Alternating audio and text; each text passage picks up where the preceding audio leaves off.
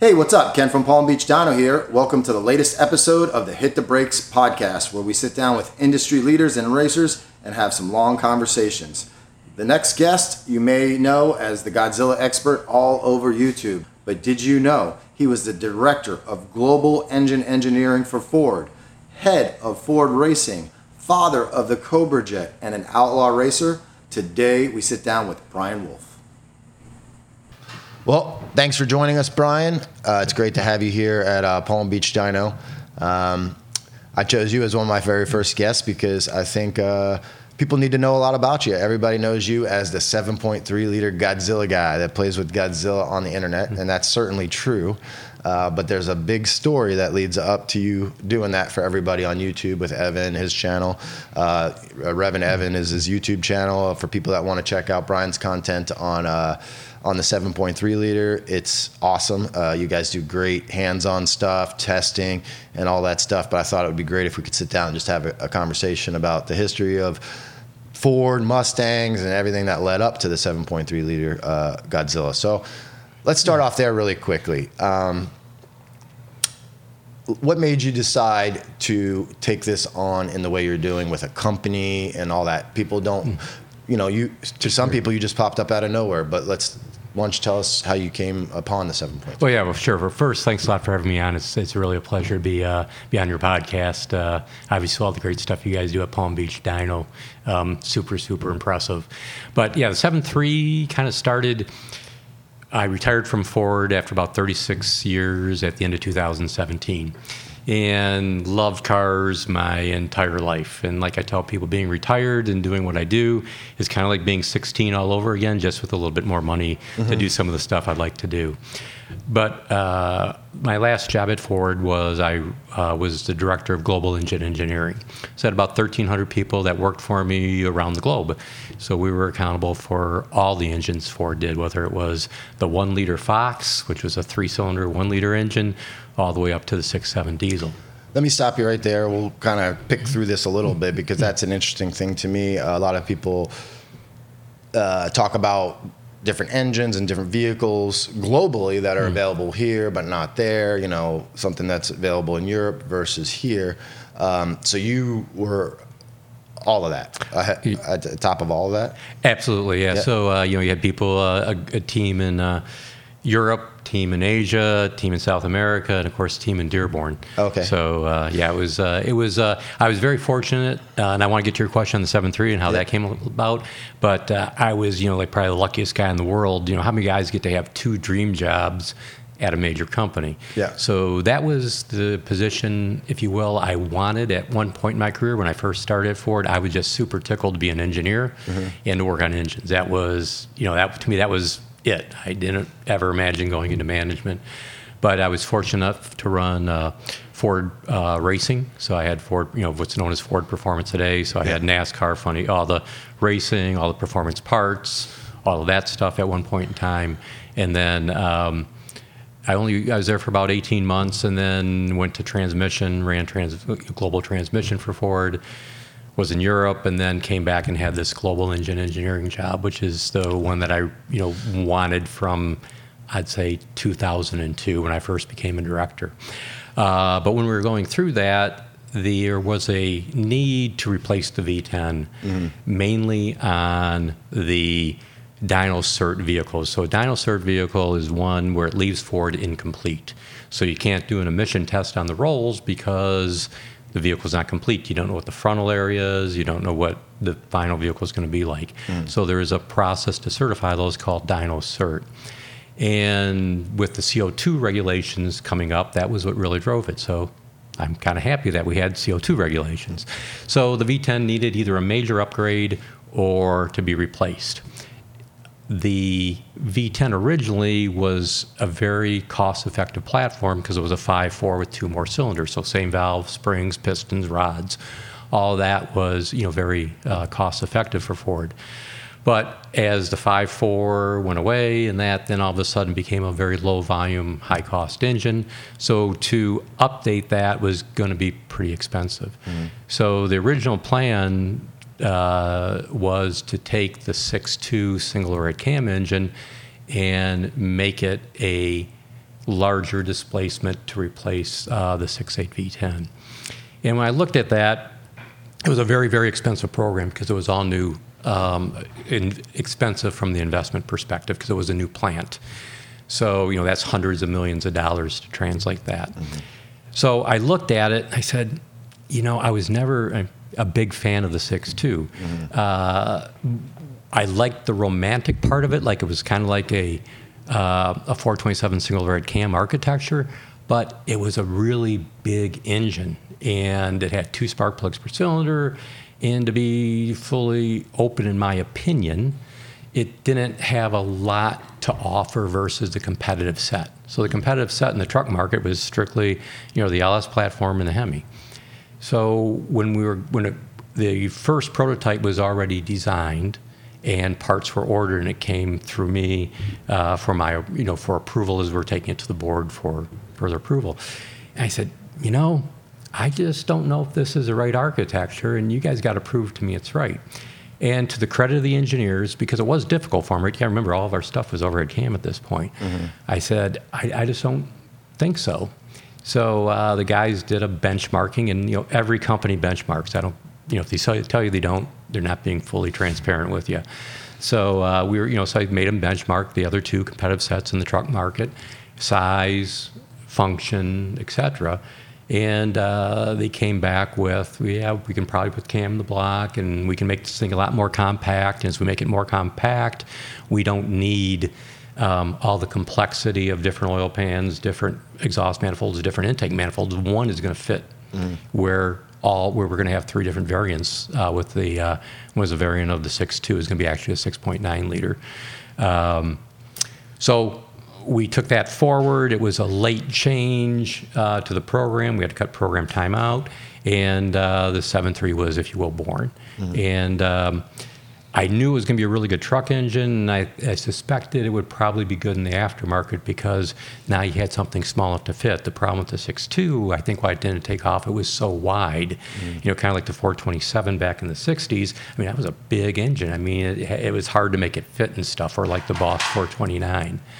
So when we were going forward with it, and I retired from Ford, I thought, I'd like to kind of kickstart this in the aftermarket because I think this could really be a challenge to the LS. Now, the Coyote, don't get me wrong, I love the Coyote. I think it's the best engine Ford ever made, and I would put it against a Ferrari, a Mercedes, any engine, because I tell people, how many engines do you know, naturally aspirated, make 100 horsepower per liter, and the only maintenance is change oil every 10,000 miles. Right. You look at a Ferrari, you got to change timing belts, all of that stuff. So Coyote's great. Mm. But what I look at is Ford fans have 2 really wonderful production engines in production today that they can choose from if they want to go into the performance area or do a swap in older vehicles. Yeah. I mean, that's what drew me to it, because obviously I'm a huge Coyote fan. I've been tuning well before the Coyote. One thing you mentioned that was interesting, we were talking about the V10 being like a variant of the 5.4. I mean, that's pretty much what the whole modular term comes from, right? Where it's sharing parts and I'm assuming costs, in in the lines and all that. Is that really where that came from? That whole theory of the modular engine and everything being kind of similar? Yeah, you're spot on. As a matter of fact, I was part of what was known as the modular mafia at the time when, we were replacing the pushrod engines.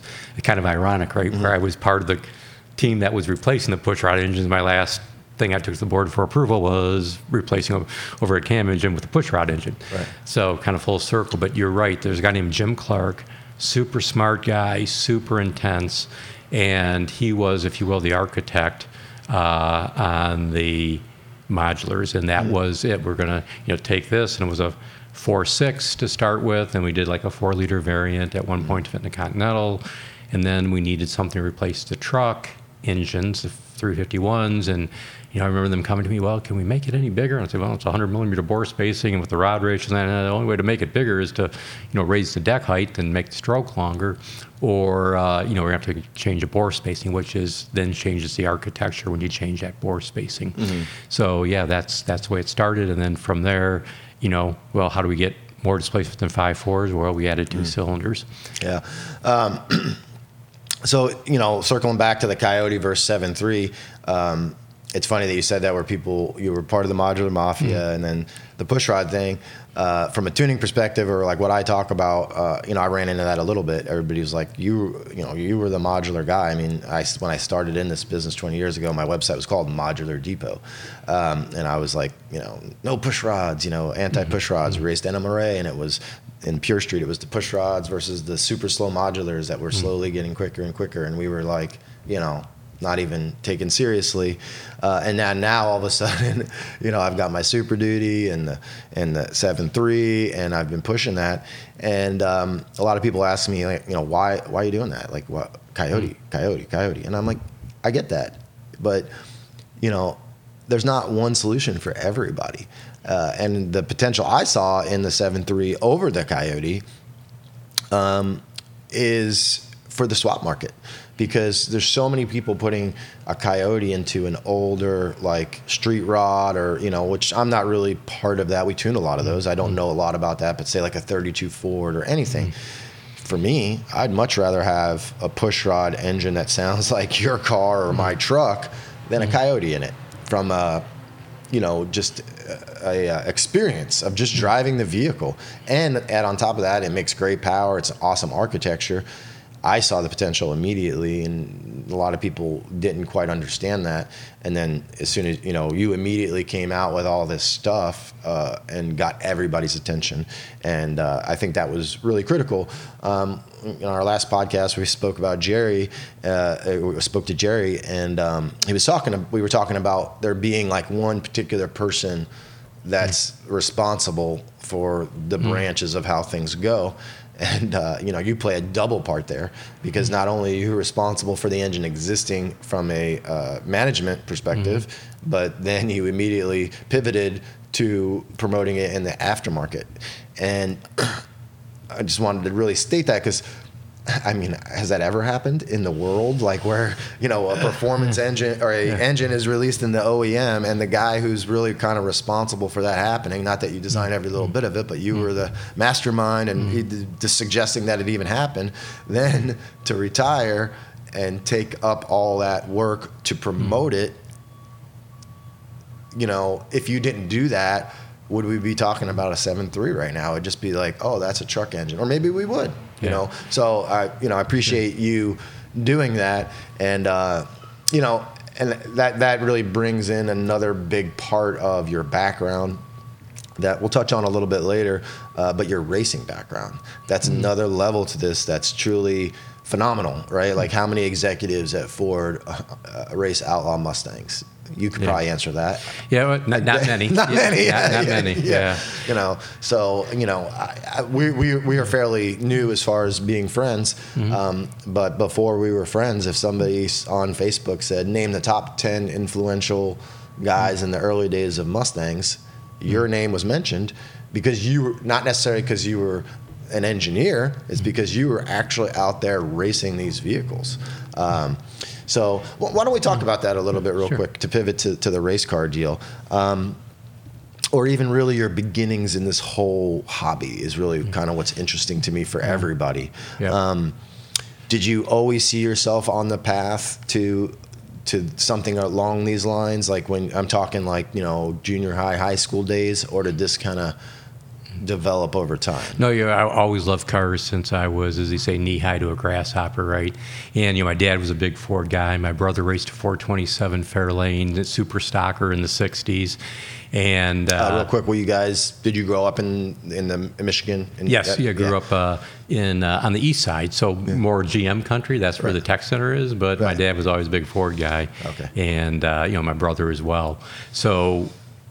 And I remember, it's funny, there's so much I forget, right? And, I'm at my age, I forget a lot. And there's a few little things you remember. I remember my brother starting up that 427 Fairlane at home in St. Clair Shores.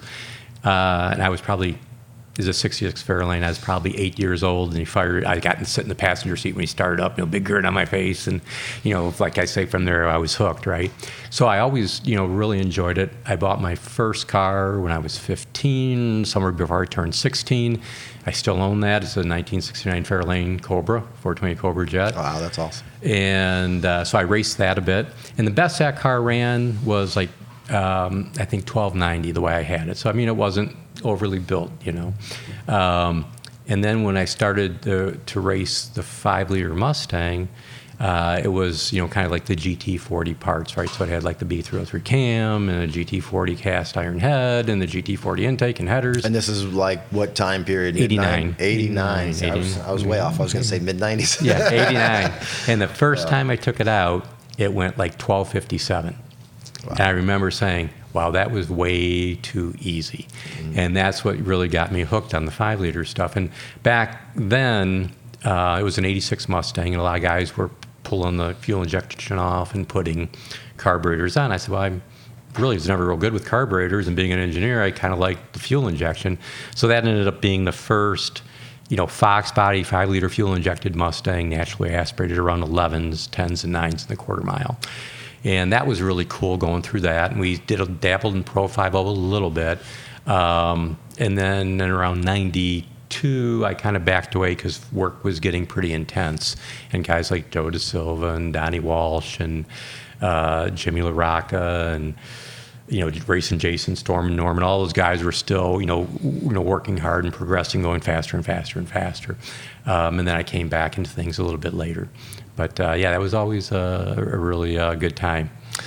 And then as far as, you know, the types of vehicles you raced over the years, didn't you do a lot of the NA stuff at one point? Oh, I did a lot. Yeah, then like that 10.5 NA. Yeah, what I did is Milan Dragway, which is only 6 miles from my house. They had a class very similar to NMCA NA 10.5. So it was, the rules were a little different. And I started with a small block. This was like in 2012 when I started to come back into it.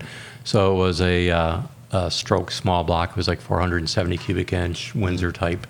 No, it wasn't. It was a Windsor deck height, but a Cleveland type head on it. Mm-hmm. And, you know, we raced that. That went, I think the quickest I went with that NA was an 8.16 at like 168 miles an hour. And it was competitive. I won my first race in that car.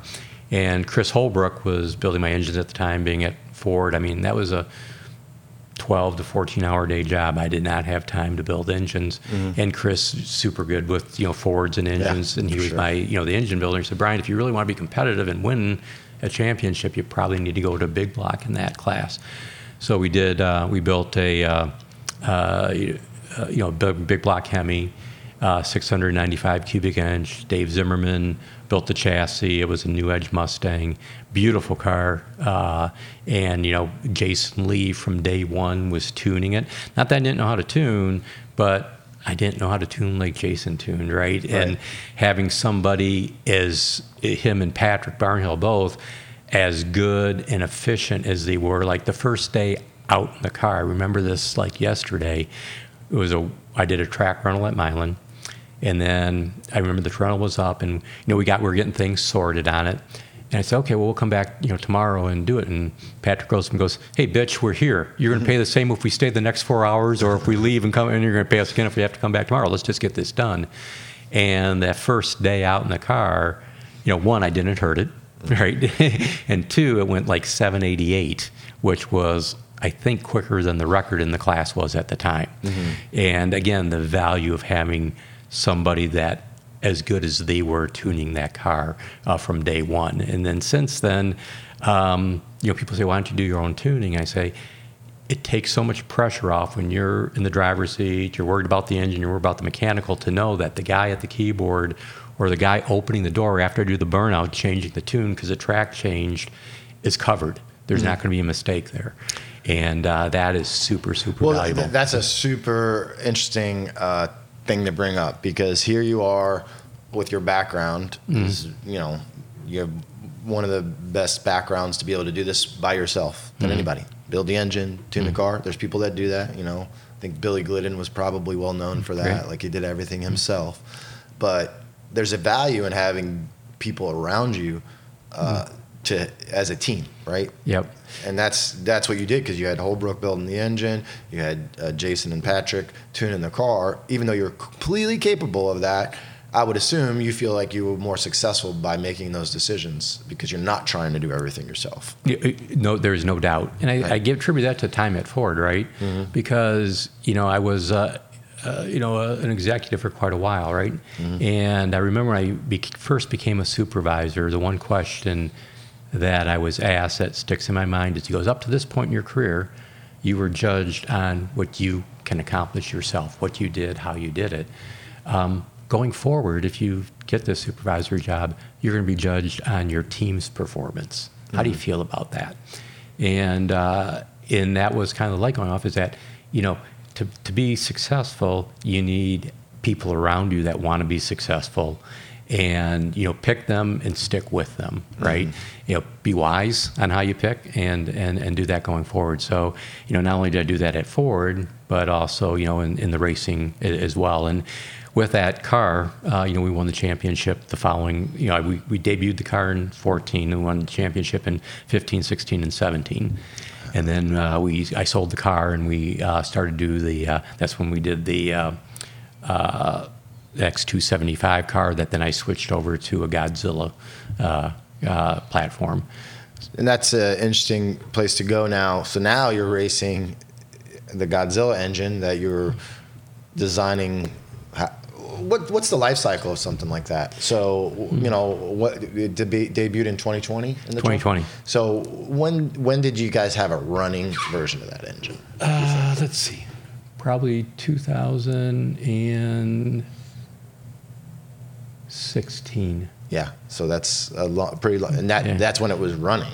Yeah. You had a running version. So first running. And then obviously... But it was super, again, because it was a 2020 model year, but then you got to back up probably first production engine, pre-production engine that rolled off the plant would have been in early 2019, and then, so you think about that's like kind of 24 months from first engine run till you got the whole thing tooled. And how much time preceded that from when you guys said we're doing this to having that running engine? Well, I came back from Europe in 2015, at the end of 2015, and I probably didn't even review that program till sometime in 2016, because again, you're worried about everything going through, right?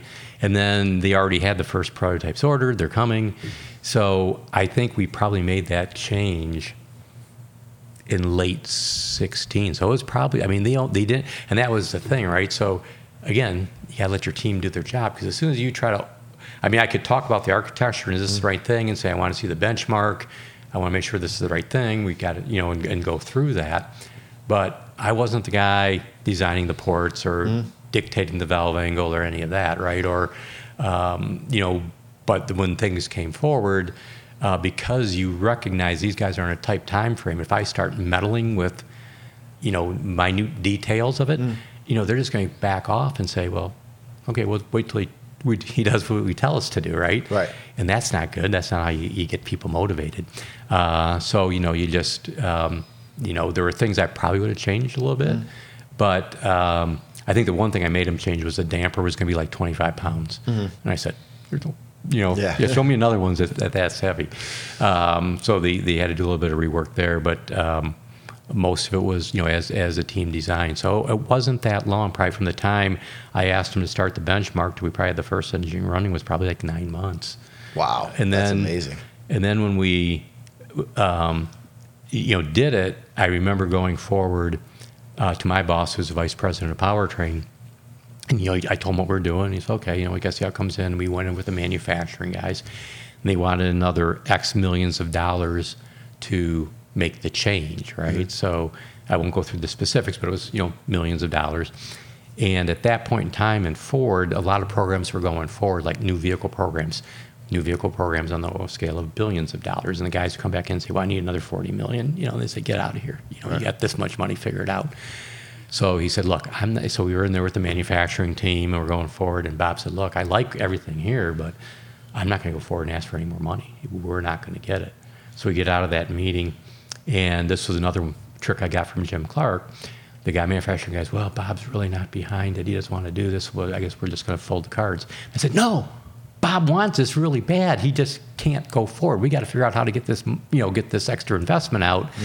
And again, trying to get my counterpart, same level as I was, motivated in manufacturing, get his team motivated to figure out how we're going to make this thing at least investment neutral. And then by the end of the day, we took a significant amount out of the investment of the original program approval, significant, like probably 25% out, and several $100s out of the variable cost too. So everybody was pretty happy at the end of the day. But again, you had to know when to push, when to back away, and you'll kind of read the cards to get things to happen. I think, at least I'm very interested in, hopefully everybody else is, a little bit more detail on like this process, right? So now you've got this design on paper for a 7.3. Obviously, like how does the first engines get built? Like, do you make a CNC head first, or like do they go directly to a casting? Like how does that how different is it from when they designed it, like through the process? Are a lot of changes made? Obviously you just don't pop out a block and a production head. So is there some intermediate? Yeah. So the block itself, first they all were cast, right? Because the cast water, because you got to get the water jackets in there and all that cooling correctly. And Ford's CAD is computer engineering. The computational fluid dynamics is very, very good. In fact, Ford does not even have a flow bench anymore. Wow, so it's all computer. So they were very, very good, and of course I respected that process. So first, to answer your direct question, they were all cast, rapid cast parts, and you're paying expedited tooling to get those things done. But one of the things, being a racer, respecting the engineers, respecting the tool set, but also knowing the aftermarket is very good too. So I said, as we only have one chance at this, I want to go and get some input on the cylinder head design from the outside performance part. So we had Roush Yates look at it. We had Roush Livonia look at it, two different engineering teams. One was their race team. One was, the guys that do more production-related stuff. And then we also had Dave Visner look at it as well, who's in Grand Rapids. And, they all came back and they said, well, with the constraints we have, because you need a lot of cooling in that head, especially around the plug and the valves, because if you tow a 28,000-pound trailer up Davis Dam, you're at wide open power for a long period of time, and you need to get the heat out. So there's a lot of water, and the head, that was a design requirement. So he said, well, we really can't, offer suggestions for improvement on the port. So again, validating. So again, I wasn't accusing. It was like, I want to get validation because we won't have a second chance of prototypes because we lost our first prototype series because of the change from overhead cam to cam and block. But Dave Visner came up with, he goes, why did you guys point the spark plug at the intake valve and kind of the exhaust valve like convention? And, just in a very innocent way, asked the question. And to the team's credit, again, no one got defensive. Everyone looked and said, and they were doing the fluid dynamics while the design was being reviewed. And he said, wow, as we opened the valve, the injector was going to spray right at the spark plug, which would have been a disaster. Right. So they quickly changed spark plug angle to, be conventional and aim towards the exhaust port. And, if you will, the rest is history, right? But again, the value of, because if we would have waited for that first prototypes, we would have been in deep because it trouble. would have had all kinds of problems. Well, see, that's a super interesting thing to me because, we're talking about, what can change through the process. And to me, that would be the last thing that I would think about, I would think about the port and, what cam, how the valve train's going to work, but just something as simple as that. It's interesting that something like that could get a little bit overlooked, I guess I would say. Yeah. I believe the reason it was, the guys were thinking, well, in the future, cycle upgrades, we're probably going to want to direct inject this. Okay. And that would have been the right conventional for direct injection. But, I was very adamant on keeping the engine as simple as possible because, like I remind people, I said, yes, the engine is bigger displacement-wise than the competitive set, but I get the same or better fuel economy in the truck. I don't have variable displacement. I don't have direct injection. I don't have all those complexities of things that can go wrong at high mileage. Right. So the team did this with, I'd call it the old-fashioned way, with compression ratio or expansion ratio, because that's where you get the work is not compressing the charge, but expanding the charge when you're burning it. And so it was 10.5 to 1, but it runs it's a big bore, 4.22. But with the cam timing that was selected it does have dual equal VCT. You close that exhaust valve late, so you are less detonation prone, so you still get the advantage of the expansion ratio and the work, but you don't have the quite as octane tolerance, and the engine is extremely fast burn. Like, it only wants NA about 23 degrees of spark max at wide open throttle. So I had nothing to do with that, right? That was the team that designed those features into it. So it's a very, very simple engine, and I wasn't. I was okay with moving that plug, because I had no intention over the life cycle of making direct injection. Just, it's very expensive. Yeah, and for you to pick this as a race engine, and where you mentioned you consulted race level people for a truck engine, is that because of your background, or would that be typical? Like, that doesn't seem typical to me. I don't see GM going to racers to say, hey, how does our head look? That's awesome. Yeah. It's not typical. I'd say it's probably more from, my background in knowing and respecting what these people could do and their insight, right? Because, again, the engineering team is super strong, super good. But again, when you can't afford a mistake, the more input and feedback you can get is good. And, to me, those were extremely good people to ask the question to. So, you want to get the input from the best, right? You're only as good as the people that you surround yourself with and help you to accomplish your goals.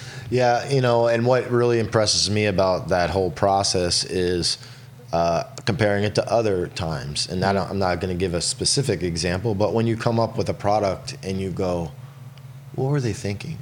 Why didn't they talk? Like, did they not talk to somebody about this? Or, I'm not an engineer. You are. This isn't negative towards engineers, but sometimes when you're not an engineer, you go, did they get lost in the math and not really actually think of, like, practical examples of this? And I think that's where you bridge the gap, because you're not just doing it from an engineering perspective. You're out there actually racing these things and understand it. Obviously, not everybody who buys a Super Duty, or very small people, are going to go race the Super Duty, but the engine in general, if it can succeed in a race environment, it's probably going to succeed everywhere, right? Because the architecture is solid. So, and I'm not a pushrod guy at all, but I know there's some advantages to this engine over, like, the competitors. Like, isn't the camshaft bearing much larger than, like, what you would have the journals, like, in, like, say, the GM equivalent, things like that, like, where people would upgrade that? The 7.3 is already that way, right? No, you're right. So I remember going to the camshaft engineer and saying, hey, because again, I was thinking they may even be as, like, a 50 millimeter kind of conventional, and I was going to push them to make it bigger so the cam's stiffer. Go, hey, what's cam bearing size? Looks at me and smiles, goes, 60 millimeter. I go, that's good. Good job. And that was the discussion. The one thing that we do get criticism for is that I've seen on the internet is the lifter bore diameter is 842, which is the same as the Gen 3 Hemi and the LS. And it was kind of the same thing, is that if the guys would, because again, my question is, on the benchmark, why do we need these unique things? Because again, tight timeline, they always buy from from the same supply base, right? So if they would have wanted, an 892 or 912 lifter, why do we need something unique? Because I know that's going to be unique tooling, unique cost, unique in the field. So, the camshaft is unique, right? We machine it, at Ford, but lifters we're buying from the same guy the other guys are buying from. So, that would have been something that I wouldn't have, wanted to happen without proof that we're actually getting, show me the performance I'm getting it, show me the fuel economy I'm getting for it. And then, we would, have that discussion. But So to answer your question, looking at the cam design and other aspects of the engine, the rod ratio, the bore spacing, you want to look at the competitive set, but then if you're going to be unique, you got to understand what you're getting for it. Yeah, and I've run into that myself, designing much, much simpler things where I have a vision in my head of how it's going to turn out, but then when it comes to actually manufacturing it and what's available and how difficult that's going to be to pull off, that's where the rubber meets the road, right? No matter what you're manufacturing, you can design something that's perfect, but if it's difficult to service or manufacture or any of those things, yes, the final product might be great, but over the life of the product, it might not be, because there's just a lot of pitfalls to getting to that point, whether it be cost or serviceability down the road. So those are all the things, like you pretty much said, that go into the decisions here, and people don't always understand that. They'll look at that engine and go, man, this is great, but why the heck did they do that? Or why did they do this? And it's like, no product is perfect, right? There's always constraints, time, money, requirements. You may have wanted certain things, like the camshaft. Maybe that the guy who designed the camshaft was already on the same page as you. But if he hadn't been, maybe you would have had a campaign for that, or show let's do it this way. And speaking of that, so your background running the whole thing is at a racer, but I don't know many engineers that work at that level, like the guy that designs camshafts at Ford, or the guy that does the cylinder head port design. What type of backgrounds do those people have? Obviously, they're engineers, but I'm assuming most of them aren't really hardcore car guys. I mean, are they or aren't they? I don't know. No, there's very few, right? But like the guy that designed, it was a cylinder head guy, a guy named Tim Taylor. He did a fantastic job. He's a very introvert, very polite, very professional, and I don't think he was a big car enthusiast, but his goal was to be a super good cylinder head engineer, right? And that was what was important to him, and he is. Likewise, the guy that designed the ports on the Coyote, a guy named John Rich. Now, he kind of was a little bit more of a performance enthusiast, but he was, he wasn't a racer, but again, he was very good with the CFD tools, and again, wanting to be the best that he could be. So then we got another guy that's still Ford, Adam Christian, who is he's what I wish I was, right? I mean, he's super good analytically. I mean, the computational fluid dynamics, he knows, the tools that we use for engine simulation, he spearheaded and kind of resurrected those from kind of a stagnant place to taking them to like 2 levels beyond. But as an example, what Adam can do. So when NASCAR was maybe a little bit behind with the Ford guys, he did the engine simulation on the Ford tools of the NASCAR engine and came up with the header design. Not only came up with the header design on CAD, he made them in his garage and sent them to the race team to test. Wow. So he worked with a guy named Mose Nolan, who was a super famous, recently passed away, Ford engineer that raced, that was in Le Mans. He was pretty much on every Ford Performance engine from the 60s and retired out of Ford Performance. His last program was the Pro Stock engine that was done when I was there. But Adam, worked with him on restoring the Ford GT that's in the Henry Ford Museum. Super, super talented guy, super smart analytically, so there's a guy that I would say is way beyond what I, ever accomplished, from a... maybe in a focused area, but what makes you valuable in my eyes is your diversity. You're dealing with both ends of the spectrum, like a guy like that who would, like you said, introverted type of personality, that is just so laser focused on one thing, and they're so valuable to us because of their brain power. But motivation. But without, other people to take their small part and put it into a bigger picture, that's just as important, like somebody like yourself. So during the life cycle of the planning of something like this, like when it started, right? We have a 6.8 I'm a little behind the, the learning curve on that. I don't know much about the 6.8. Everybody talked about it. Why don't we talk about that really quick? Is that just like a smaller version of the 7.3? Right, and that was just kind of being chatted about a little bit when I retired. So basically, the 6.2 is going away, and they're replacing it with the 6.8, and that's an entry level version of the 7.3. So I believe I could be wrong. I thought I read somewhere it's going to be a cast crank instead of a forged crank. So I think a couple other things that are going to make it more cost effective to be more of an entry level engine. But I believe the block, the cylinder heads, good parts like that are going to be the same. Yeah. Well, we kind of glossed over the whole forged crank even in the 7.3. Is that typical of like a truck engine, or is that the what now? The forged crank in the 7.3? Well, I attribute this. I wanted to mention this earlier too about the cam stuff. But Ford's got, and I'm sure all companies do, very rigid design guides, right, on what they need from either a strength or reliability. So I attribute like the 60 millimeter cam bearing before I asked, and the investment cast rocker arms that are super stiff. Is we did so many overhead cam engines, there was a design criteria for valve train stiffness deflection. So it didn't matter to the engineer if it was a push rod or an overhead cam, they needed to meet those criteria. And by the way, it's not the only push rod engine we have, because the 6.7 diesel is also a push rod engine.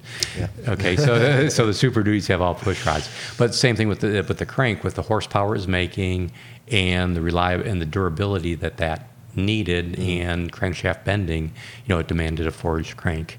Yeah, so basically when you were there doing the 7.3, you're not even, like, the 6.8's not even, like, they don't plan that way ahead. Like, we're going to have this, and then we're going to have a 6.8 version of it. That's kind of like just that came along after an evolution, yeah. In fact, when I was there at one point, we were discussing, and again, it was more around the water cooler as opposed to in any official thing, but we're saying, hey, does it make sense to do a variant of this that fits in the F-150 to replace the Coyote? Which would I don't know, because if we take the Coyote out of the F-150, now this was oh man, the volume's gonna be really low for the Mustang. Well, and I wasn't like overjoyed with that as an option, because it was already in there. But they said, hey, if we did aluminum block, and it's going to be a lot less expensive, and same thing with the late intake valve closing, and get the fuel economy. Is that something that made sense? But again, that was more of a chat around the water cooler. So same thing with the 6.8. It was just something that is there going to be an appetite in the future to replace the 6.2, but it was nothing serious at that time.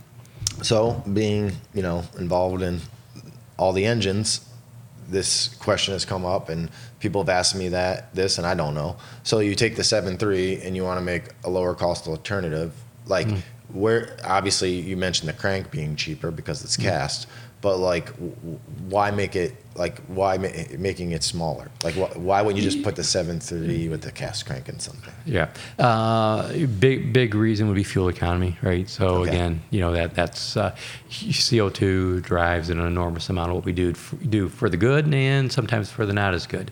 Like one of the things I was unsuccessful in was I did not want to do a variable displacement Coyote in the F-150.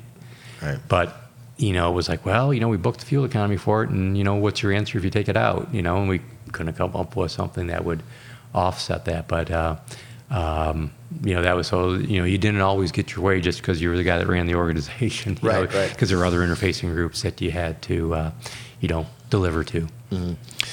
So we're talking about the new 7.3 and, different variants, and possibly the Coyote, is in danger in the F-150. It wasn't. Let's fast forward a little bit. What do you think about the whole electric thing?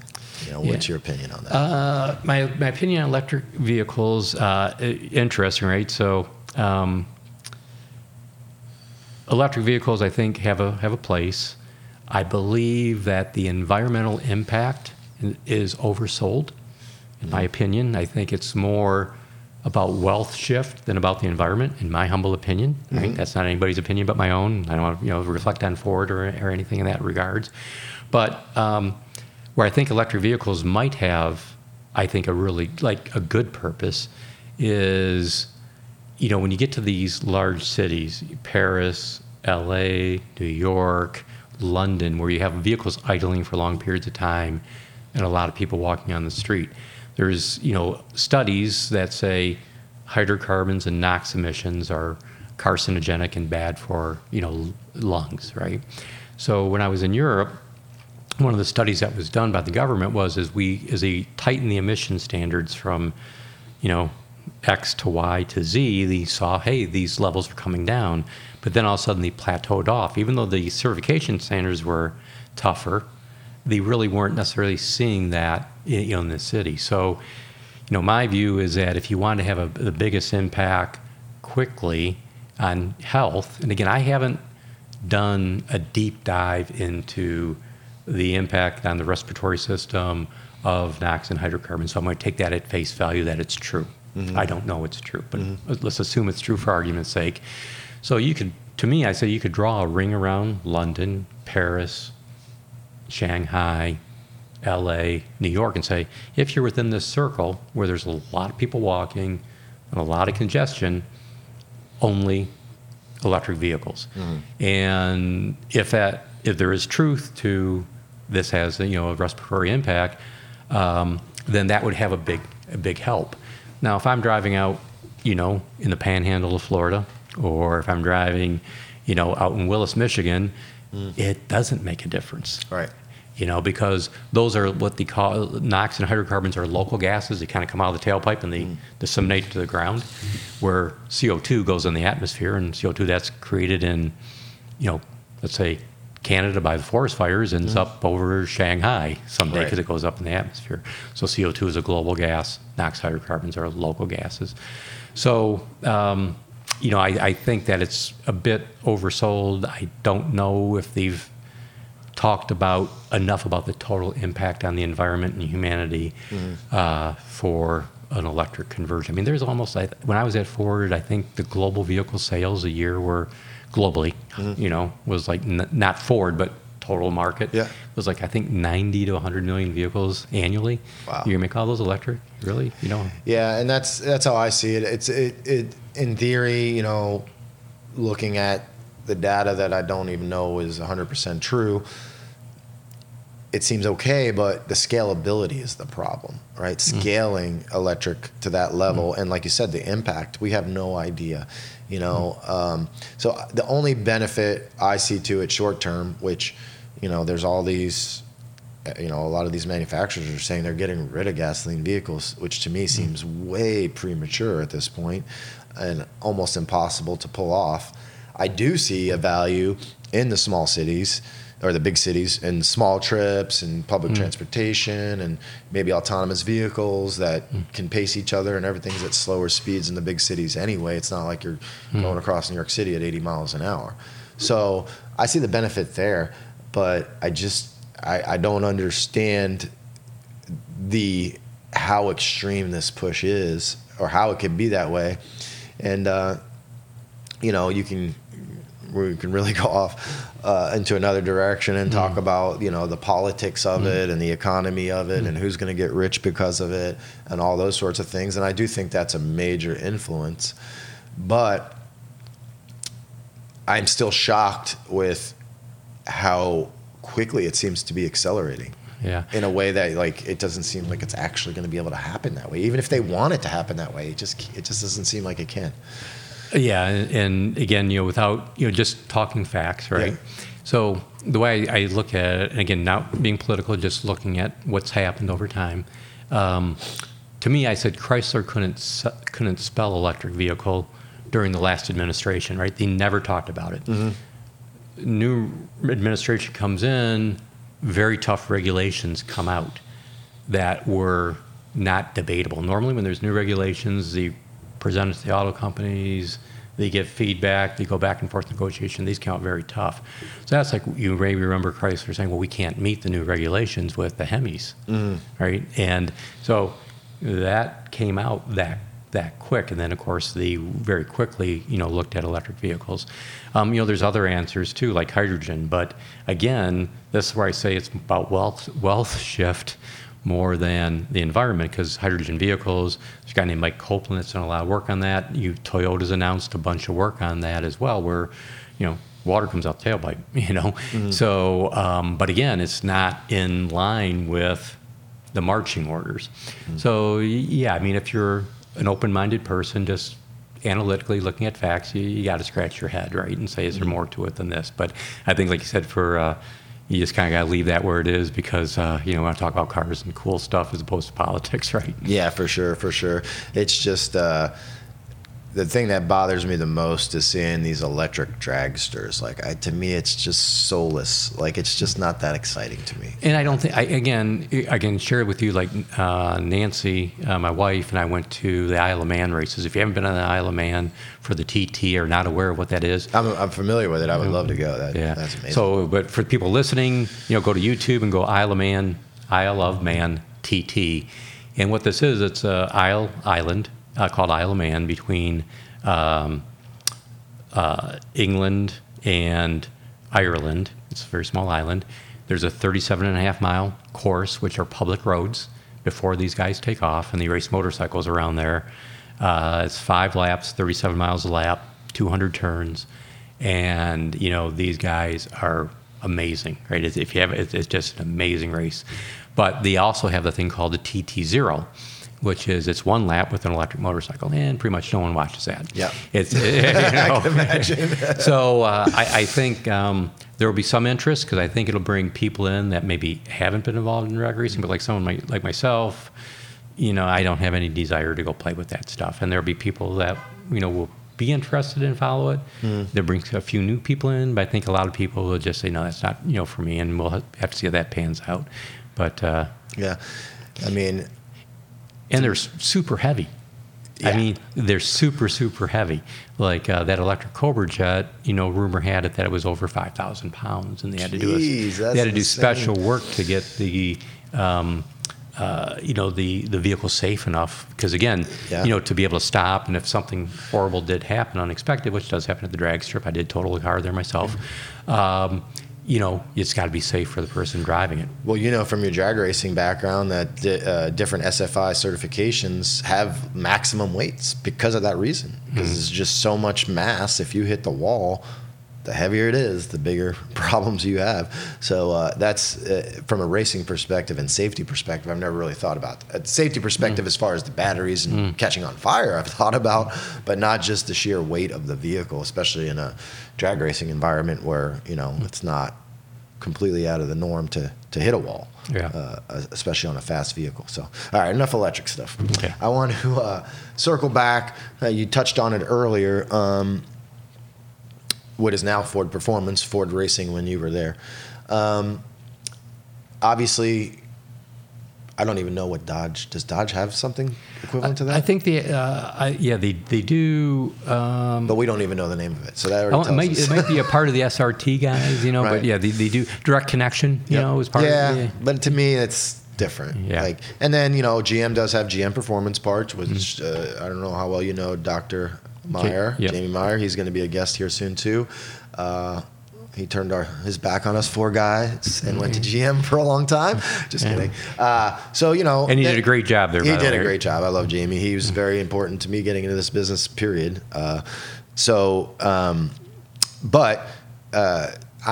Maybe because I'm not a GM guy, I don't really put GM Performance in the same breath as Ford Racing, Ford Performance. A lot of people don't really understand exactly how that works, maybe even myself. So maybe you can describe that to us a little bit. Like, at what point did Ford even launch that separate division? Sure. Or is it a division? How does it work? Yeah, so it's evolved through the years, right? So in 1982, same as the first year I started at Ford, I think it was Edsel that wanted to push we should get back into NASCAR. So that Ford Motorsport at the time and that's another sore point with me. Let's come back to branding. Okay. Remember to come back to branding. But Ford Motorsport, I think at the time, was formed, and they formed a small group, and they reached out and they needed Ford Motorsport because to run a NASCAR, I think the block, the heads, and I think the sheet metal needed to come from the OE. I believe. I could be wrong, so if I'm wrong, someone can correct me. So they reached out to Jack Roush at the time, and Jack had a small little, pamphlet of performance parts Jack offered that Ford used to kickstart their performance parts business as well. And that started, I'm pretty certain, in 1982. And that was the genesis of the Ys. And Mose Nolan was part of that team. A guy named Don Sullivan was part of that team. Sully was a name. He was quote old when I was young, and he's no longer with us. But I think he did the tunnel port 427. I mean, a lot of the stuff that was done similar to Mose Nolan. Mose was a little younger than Sully. Was done. Back in the 60s, and then they brought those guys in to help with this. And Sully I didn't really know Don Sullivan personally, but one of the things I remember is that if you don't, people would like to come by and talk to him because he had so much knowledge in history, right? And we put a sign up. He goes, if you don't have something to do it elsewhere. Don't, in other words, don't bother me. He was very focused on his job. But that aside, that's how it started, and then it grew, significantly from there. And then in the late 80s, there was a team of 3 guys that were mainly the performance parts guys, and that was Hank Dershin, Don Walsh Sr., Donnie's father, and Donnie Walsh, for those, is a guy that races now and has D&D Performance, or I think Walsh Motorsports he has. Yep. And, I think they use both names. Yep. And Ed Lyons.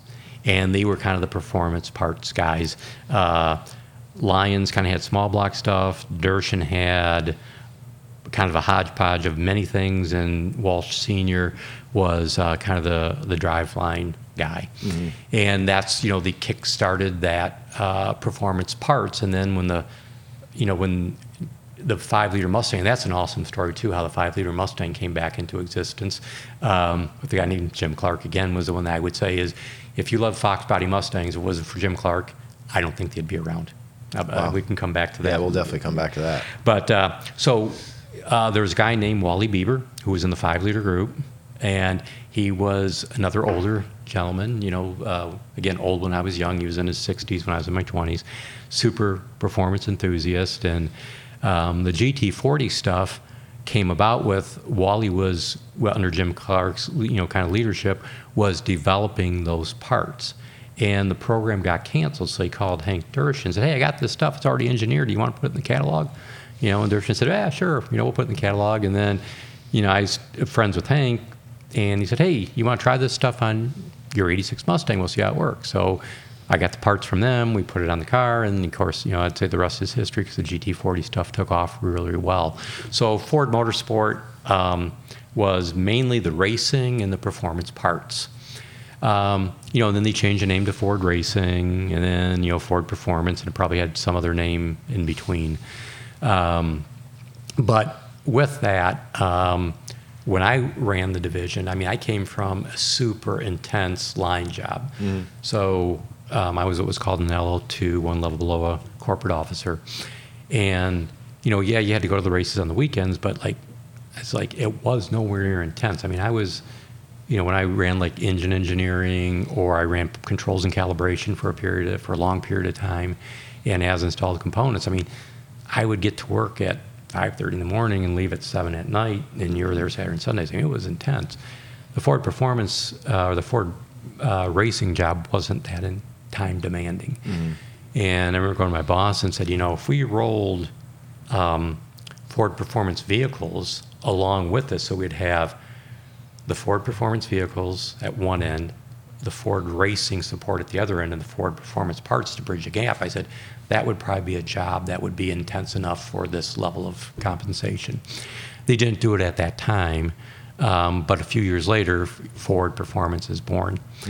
And so here's, I'm going to get my gripe on branding, right? people talk about how long it takes to develop a brand, right? Mm-hmm. So we had SVO, then it was SVT, then it was Ford Performance Vehicles. And that was more to stroke executives' egos, like corporate officers. I mean, they could have said, we've got a new division called Ford Performance, and it's made up of Ford Racing and SVT, and it's all under his Ford Performance brand, and still respect, to me, the people that bought all the Ford Racing parts and the old SVT customers. Mm-hmm. But no, they had to put their name on it and change it to Ford Performance, which always really kind of pissed me off, to be quite blunt. It was like, why do you do that? I mean, you only did stroke your ego. I mean, how do you think the SVT guys feel now that you don't have SVT anymore? I remember when that happened, and everybody was like, why are they getting rid of that name? Like, people like, I mean, that's the point of a brand, right? To identify with it, pull it all together, and then just boom, you just get rid of that brand. It was... and Ford Performance products are awesome, right? So, we have an SVT... I think it's SVT Fiesta ST. I don't think it was Ford Performance yet. And then we had a couple Raptor pickups, and now my wife's got a Raptor Bronco. So I love the vehicles, right? They're awesome. I just wish that we would, you'd think with a company like Ford, a family company, we'd stick to the brand, right?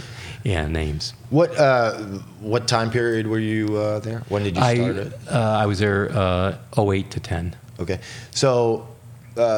I think that'd be an interesting take on the vehicles. Well, first off, the big one that you were, I believe, responsible for was the Cobrajets, right? Yes. So what happened? Yeah, the Cobrajets. Interesting story on the Cobrajets, right? And probably if you ask 4 different people that were close to you, I'll probably put a little bit different spin on it. Mm-hmm. But as I mentioned, I ran it was called Core and Advanced Powertrain, and then we changed it to Powertrain Engineering. So what I was accountable for was the powertrain control software, powertrain control modules, and all the as-installed components. So intakes, exhaust, catalyst, fuel systems, cooling systems. So I had basically everything but the base engine and transmission. It was a pretty big job. And Jamie Allison, who was the Ford Racing performance parts manager at the time, he would occasionally need help with stuff. And of course, being performance enthusiast, hey, Jamie needs help. Let's get this, help him get this through certification or whatever. So one of the things that was going on in the background was NHRA was talking to Ford, GM, and Chrysler about bringing back some type of modern, heads-up class that would appeal, to fans, And I had 2 friends, a guy named Jimmy I still have him, I have 2 friends, one's Jimmy Ronzello and the other guy named Mike Pistelny. And they were saying, NHRA's having this meeting, but the Ford guy that represented him just doesn't seem too enthused. Can you do anything to maybe push those guys a little bit? So I called Jamie and I said, I'd really like to, help with this because you guys don't really know NHRA sportsman racing. You're only kind of helping the funny car guys. You're okay if we start a NHRA advisory committee. And so what I wanted to do was, reach out to the sportsmen who put their own money into polishing the Ford Blue Oval. I thought that was important because that's what I always did. I had a lot of time for that. So we started the discussions. And then I kind of mentioned on this new class a little bit. And Jim and I invited, so it was the Ford Performance guys, myself as not really accountable, but wanting to influence. And then Jimmy Ronzello was there too, who was a engine experimental build technician at Ford, but super long history in NHRA racing. He was a super stock racer for many years. And we started these discussions. And then there's a guy, very popular guy who you probably know, named Jesse Kershaw. Yeah. He was the marketing guy in Ford Racing.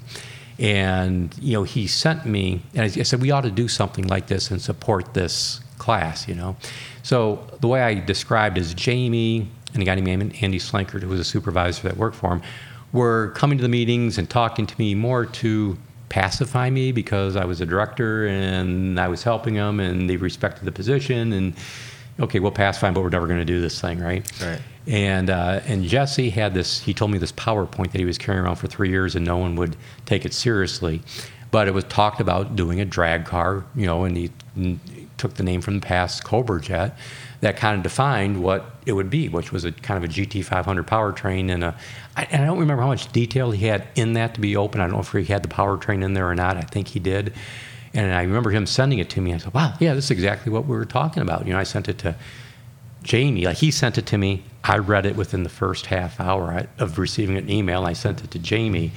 And then Jamie was back at Jesse's desk and said, what the hell did you send Brian Wolfe? You know? Right. And so, you know, they're pacifying me a little bit. And then this was in beginning of 08, maybe-ish. And my time frame's a little fuzzy because I'm an old guy and I don't remember the exact dates. But long story short, all of a sudden, Dan Davis retires, and who comes in as the new director of Ford Racing, Ford Racing Technologies, it was called, me. And I remember Andy's telling the story, said, he goes, oh shit, we're really going to have to do this thing now. And I said, look, you don't have to do it because I want to do it. I said, if we can't sell 50 of these, because what happened is we had FR 500Ss, which was the road race car, spec racer, and we had like 20 some of them sitting in the warehouse we couldn't off. I said, we're not going to do that again. We're not. Mm-hmm. I said, if we don't get at least 50 pre-orders, we're not doing it. Mm-hmm. You know. So Jesse put the notification together for the dealers, and there was a guy named Brett Hayek, who was a super Ford enthusiast historian that has a museum in Oklahoma, I believe, because he's got like all this cornfields there, and he's he sells the 85 or corn to the 85 guys that make it and stuff, and called him and said, look, Wolf said if we don't sell 50 of these, we're not going to do it. And he said, I'll take 10. And these I think were $70,000 at the time. Yeah, wow. Okay, so between him and I think Jackie Jones bought 6 of them, and so again got the 50 orders in 48 hours.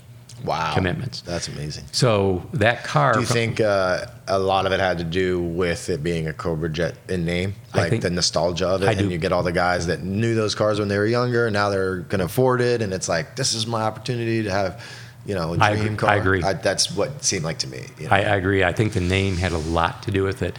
And again, I think it was Jesse that came up with the name. I had a discussion with another guy that was super instrumental, a guy named Larry Farron, who was worked in Andy Slanker's group to get the prototypes made and stuff. Mm. And I was a little fuzzy on the name, but Jimmy Ronzello said no, it was Jesse in that PowerPoint that had the name. So I think that was Jesse's idea to have that name. Yeah, Jesse, I don't know how long he was there, but he seemed to have a pretty big impact, because Jesse is the person that I worked with to get Coyote Stock founded. Mm-hmm. Because when I went to the NMRA with the idea, they said, well, that sounds great, but you have to get Ford to do it, and I don't think you're going to get Ford to do it, like the sealed engine part. And at that point, Jesse was going to all the races, and he was very approachable, super. Didn't realize how good we had it till Jesse was gone, honestly. Not speaking badly about whoever came after him, but Jesse was very good at bringing people together, I would say. And I approached him, and he's like, man, I like that idea. Let me go see what we can do. And then he was the one that pulled off being able to seal the engine so the Coyote Stock program could get off its feet. So I didn't realize he was that instrumental in getting the ball rolling on Cobrajet. So. Yeah, no, he was, and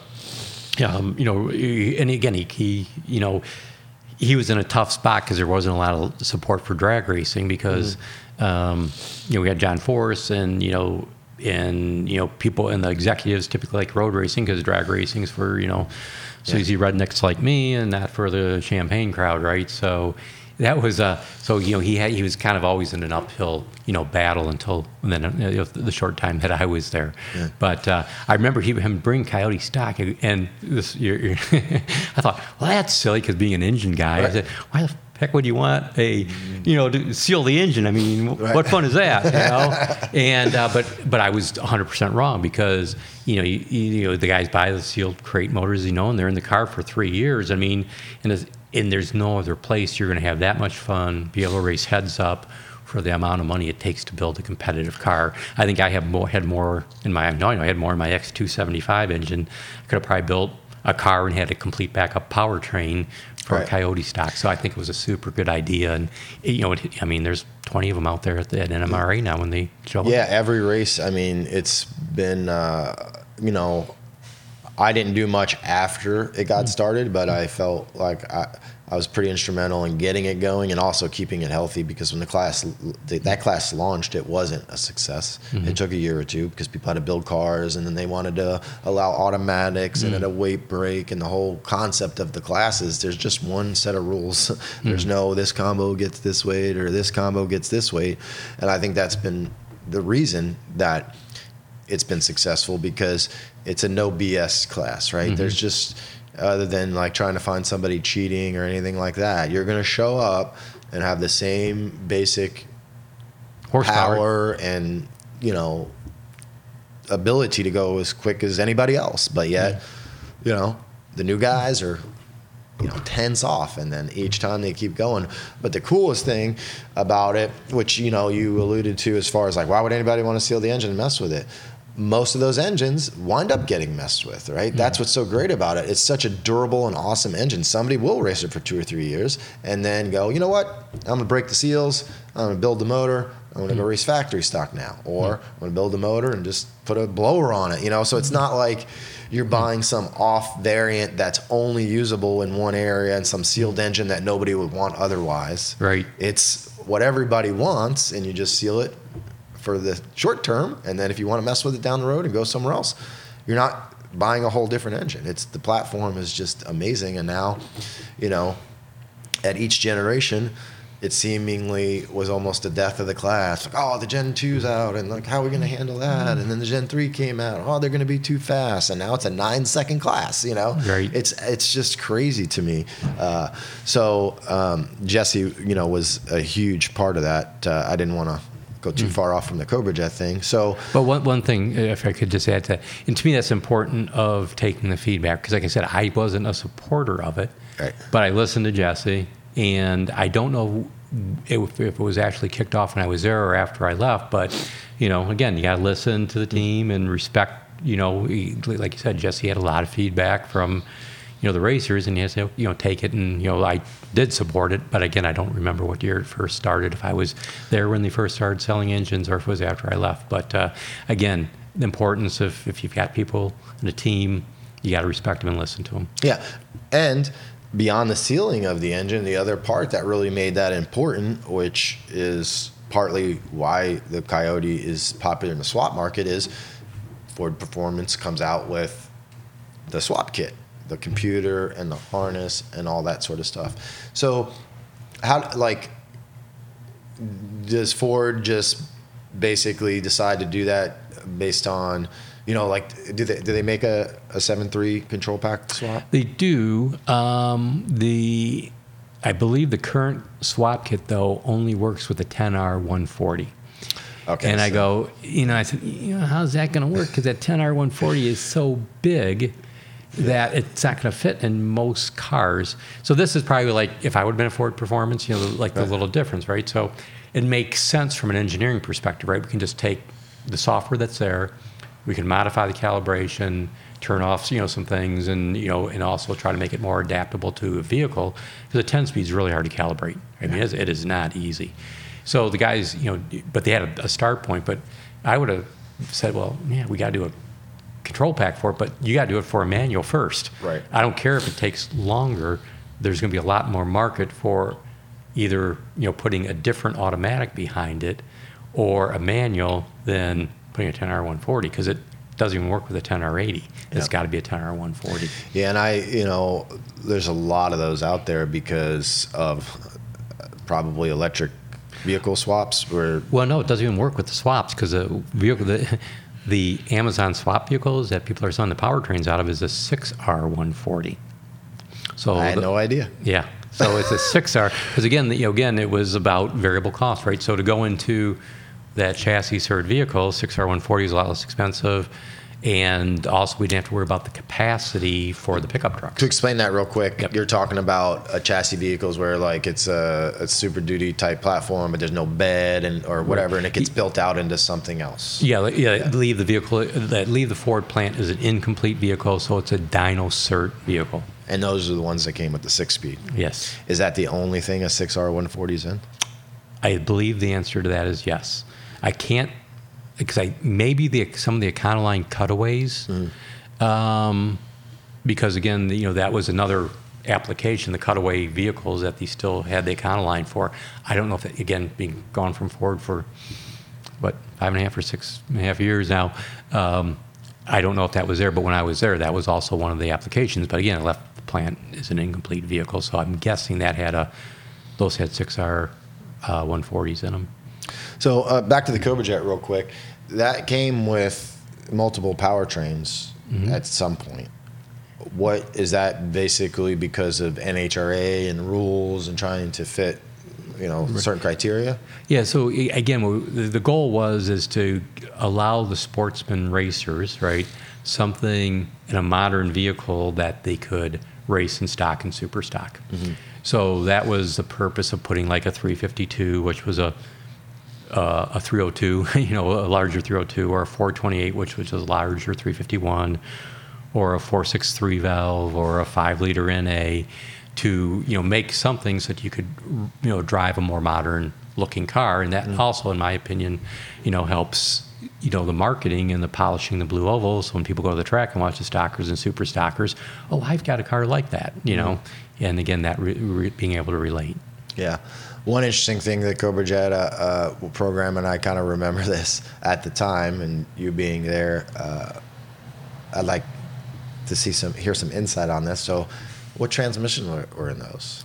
The first year, 2008, it had the same transmission that the GT500 has. In 2010, it could be a Power Glide or a Liberty. But you guys didn't call it a Power Glide, did you? No, we probably called it. I'm alluding to. It was probably a 2-speed C4. Yeah, what we called it. Or it said like 2-speed race trans or something. That was like, we'd all kind of joke about it a little bit because it's like Ford doesn't want to admit they're using a GM transmission in it. Absolutely. But and again, truth be told, there probably wasn't one GM part in it. Kind of like my X275 small block Ford, right? It was a small block Ford, but there wasn't one Ford part in it. Blockheads, all that was different.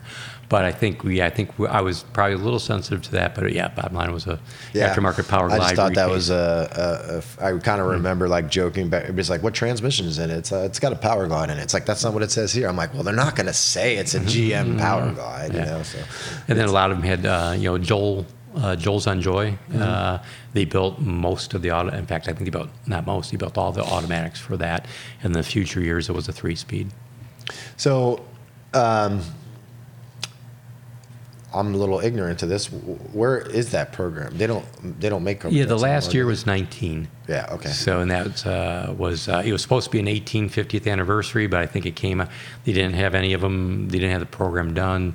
So it came out in 19, and I believe if you look in the NHRA guide, it's listed as a 19, not an 18. But anyway, that was the last one. So I think we did them in 2008, 10, 12, 13, 14, 16, and 18. Or 19. With Ford Performance, there's all these specialty vehicles. Like you mentioned, the Bronco Raptor, which I have one, which is just one of my favorite vehicles ever. I love it. I mean, I had a regular Bronco. I had them all. I had the small one, I had the Wild Track, and then now the Bronco Raptor. And they followed the pricing, which is everyone got a little bit better. But that's obviously a production vehicle. And there's many Ford Performance production vehicles, but then there's non-production vehicles like the Cobrajet, but then, like the newest stuff, like the not Dark Horse, but the... the GT3? The GT3 and all the different race variants, and they've done that throughout the years, like the, what was it? They didn't call it the GT4, the road race car, like years back, like that was based off the newer S550 platform. Are those specialty race vehicles, Cobrajet, road race cars, being developed alongside the production version of Ford Performance, or those two different things? Okay, yeah. So the individual that runs the specialty race prepared cars that you buy from the factory is a different individual than the person that's in charge of, if you will, like the volume production street cars. So I'd classify it as not street legal, no VIN, and street legal VIN cars. Which makes sense because the requirements to design a Bronco Raptor are very different than designing a GT4. They're both Ford Performance. So in my mind, I'm like envisioning, what it looks like there, and I'm like, that's just so very different. But obviously, so they're just they're run almost like there's two different people, but the people are separate too, right? The Absolutely. People working on the GT4 or the GT3 or all the different vehicles are totally different than the GT500. Right. There may be some cross-fertilization on, like, sure. As the new platforms coming about talking, kind of like I mentioned when I had, the powertrain engineering components, and, Jamie would ask me questions, right? Total, one's in marketing, one's in PD, product development. But again, offering that assistance. So I'm sure that type of cross-communication has to be going on. But as far as the team accountable for each, different areas. And how does the planning of a production performance vehicle like a GT500 or the Bronco Raptor or the regular the F-150 Raptor, like how often are those proposed and they don't happen? You know what I mean? Like what's behind that? How do they become? Yeah, I'm not as, familiar to be, fully, transparent with those processes. Yeah. When I was there, typically, there was Coletti is probably the most popular outside known guy that ran SVT, right? And, they would propose stuff going forward, just like a production Mustang program. And it would have to make financial sense, et cetera.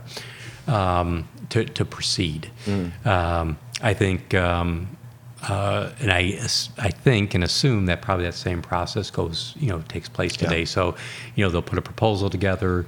There may be money even put in the cycle plan as a holding point. Like, hey, we've got a new Mustang, coming out in 14. We're going to want to do a Shelby version of that. We're going to put a placeholder in the cycle plan with so much money to do that. And then as time goes on, the actual team that's going to do it will start to define what that's going to look like and then take it forward for approvals. And that's what I was looking at. Like, so they carve out a spot, say, for the new GT500, but a specific team is tasked with really defining what that might be. Like, right. So I know that was after you were gone, but like, say, the 2020 GT500, like, who decides that power plant? Like, typically, or the whole thing. Like, does that go down to like one guy on a team that's like, hey, I think we should do this, and everybody gets behind him? No, typically that would be like if you will, there's a planning organization for it. So you got, so you have marketing and sales, right? That is a lot of the folks that most journalists and people will interface with the marketing team. Then behind the scenes, if you will, and they'll help with, we think we can sell so many of these, and here's what the price point needs to be, and trying to define what the customer is. Then there's a team that, if you will, is called planning. So they'll look at the cycle plan like maybe 10 years out, 5 years out, and just kind of put a placeholder. Okay, we're going to want to do a GT500. We think that it's going to be based off the Coyote engine, an upgrade to the previous one, and very rough, I call it, level of assumptions, right? And then as things get closer, then within the product development team, they'll start to get involved and start adding, if you will, the definition. So, like on the 2020, I was there when we started on it. Yeah, when we started on that engine, and the power requirements were important, and then also the on-track performance was important, because one of the things that a lot of the Corvette people were complaining about was, hey, I make 3 laps and all of a sudden the car's a punch slower because it didn't cool, it got really hot, right. And they derated the engine, right? So that was a big thing's gone wrong, which happened before this 2020 came out. So I do remember, we're doing a lot of discussions. Well, this has to last like 20 minutes on a road course. And I don't remember what road course it was. It might have been Gingerman. I don't know. I don't remember. I shouldn't even have said that since I don't remember. But it's got to last like a track session without being derated, which is probably one of the reasons why once they came out, it was easy to maybe tune and get more out of it, because, again, Ford was sensitive to that. So I think that was really smart. I had nothing to do with that. That was kind of the vehicle team. reading what was going on in social media and saying, well, we don't want to have this issue, right? Yeah. So pretty clever guys. Yeah. The insight, I guess, I was looking for, which you pretty much summed up. But if you can expand on it, if you know, like, to me, the 2020 GT500 was multiple steps forward from other performance vehicles Ford's has released, not counting like the Ford GT and all that, you know, but like sub $100,000 car. Well, that's really the point, right? Who decides to jump from a $50,000 or $55,000 GT500 to an $80,000 GT500? I'm super happy they did that. I never expected us to have a vehicle at the level of the 2020 GT500. I feel like it was a little bit of a, you know, like a bait and switch in a good way, right? Like, here's a Mustang, and it's fast, and it's got a lot of power, but it doesn't turn that good, and, you know, blah, blah, blah. And then all of a sudden we have a top level, any brand, there's not a car under $100,000 to me, and obviously I'm a GT500 guy, that could even be in the same conversation as the GT500. Yeah, I would say, I would attribute that to a couple things, and this is just my opinion. Okay, so this, I'm not going to say this is the absolute truth and this is what happened. This is Brian's opinion from observation.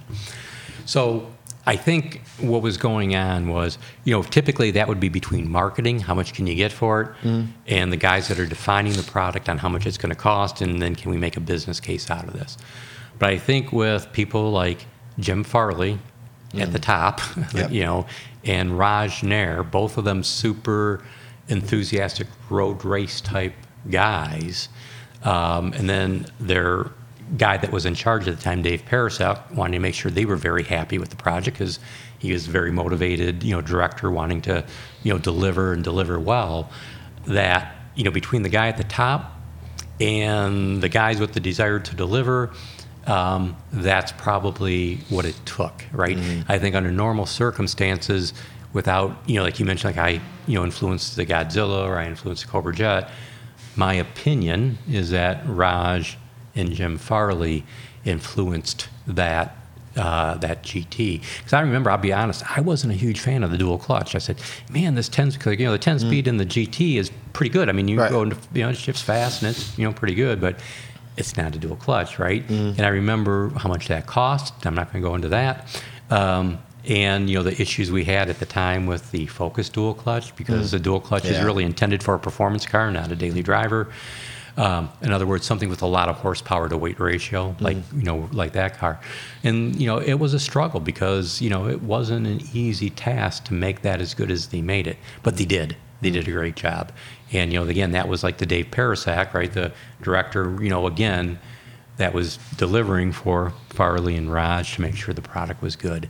So I think that's how it happened. I could be wrong. Yeah. So during like a development of a vehicle like that, I had heard rumors that the DCT was even in danger at one point. You know, I don't know if that's true or not, or how it probably was at one point when they were struggling. Yeah, they were struggling, and it's not only are they putting a transmission in that they've never really used in a performance, but it's a brand new transmission, right? It's Tremec's new to this. You know, it turned out to be. Well, let's back up. The reason I asked about all that is because I remember when the car was announced, the general reaction to it before anybody really understood what they were getting for that money was like, are you nuts? Who's going to pay $80,000 for it's a Mustang. Nobody's going to pay $80,000 for a Mustang. Yet we're, almost 3.5 years into this. Right. And you still cannot buy a carbon fiber track pack edition for MSRP. Yeah. And if you're buying a space model, you're probably still paying MSRP. Maybe even a little markup. That's amazing to me. I mean, obviously, at a Ford production car. At a Ford period, the general used car market has been influencing that, and all the, again, politics around everything and everything getting more expensive and hard to get, and supply chain issues and things like that. But, you know, to think, I mean, I just sold one of my GT500s, and yes, it has a few performance parts on it, but I sold it for $5,000 more than the MSRP. You know, and yes, it has a few performance parts, so it's not like I sold it for more and it's a bone stock vehicle. But even to say that, 10 years. Oh, I have a 2014 GT500. Oh, that's worth 50. Oh, I have things done to it. Oh, it's worth 40.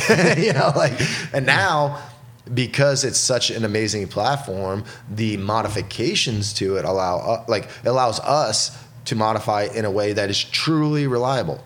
Like, it's not like almost anything we've done in the past where it's like, yeah, you got all this extra power, but be careful of this. Don't do this. Don't do, heat and let it rest. Like, not really. Yeah, I mean, some of them that we make 1,300 horsepower with, you still have to be gentle with them.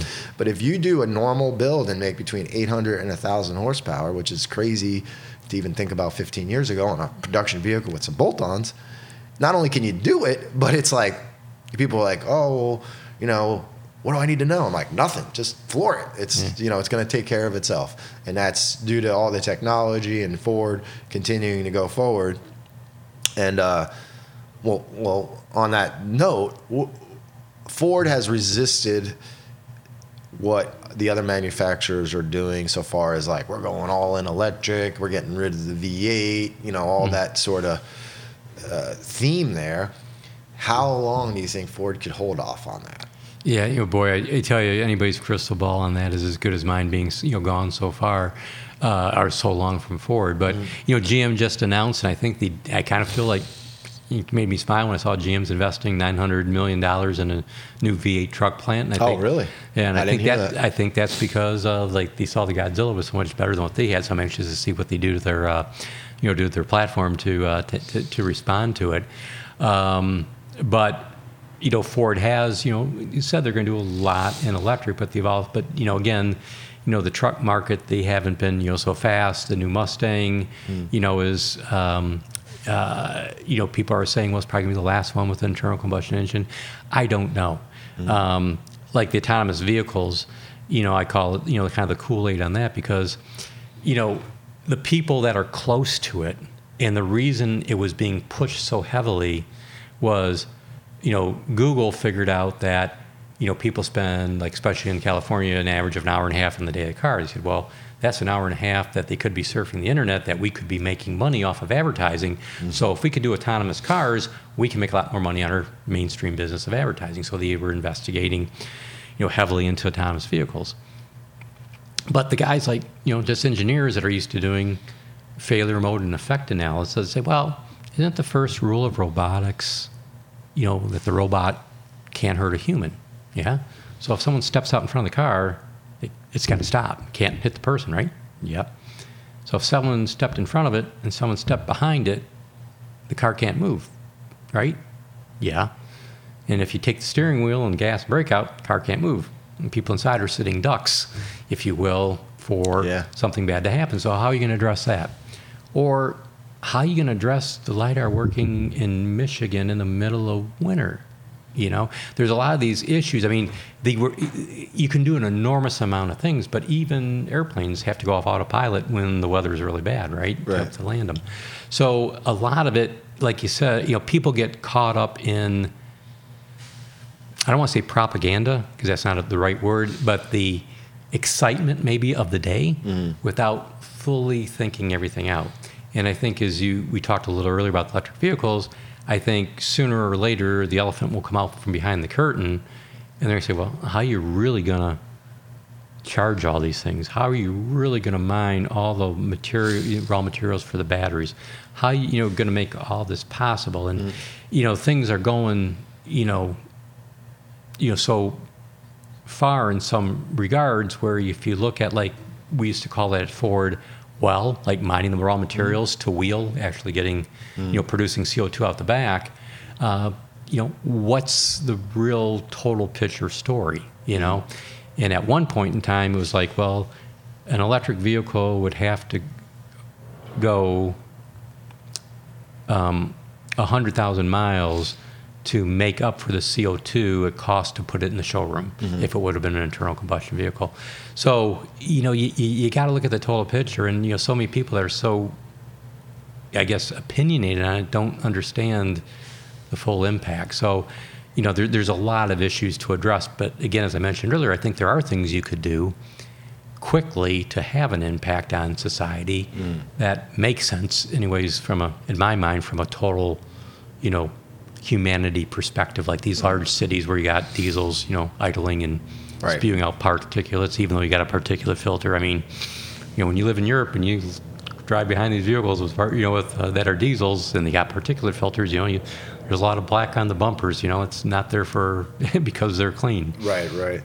Yeah, I mean, I guess maybe this is like wishful thinking, but I'm hoping the whole electric thing is sort of how when we look back on when we were supposed to switch to the metric system in the United States. I'm hoping it works out the same. It's like, well, we thought it would be a good idea, but the logistics of it all and everything, it just wasn't going to work out. And yeah, there's people I use a metric system all the time. Everybody does.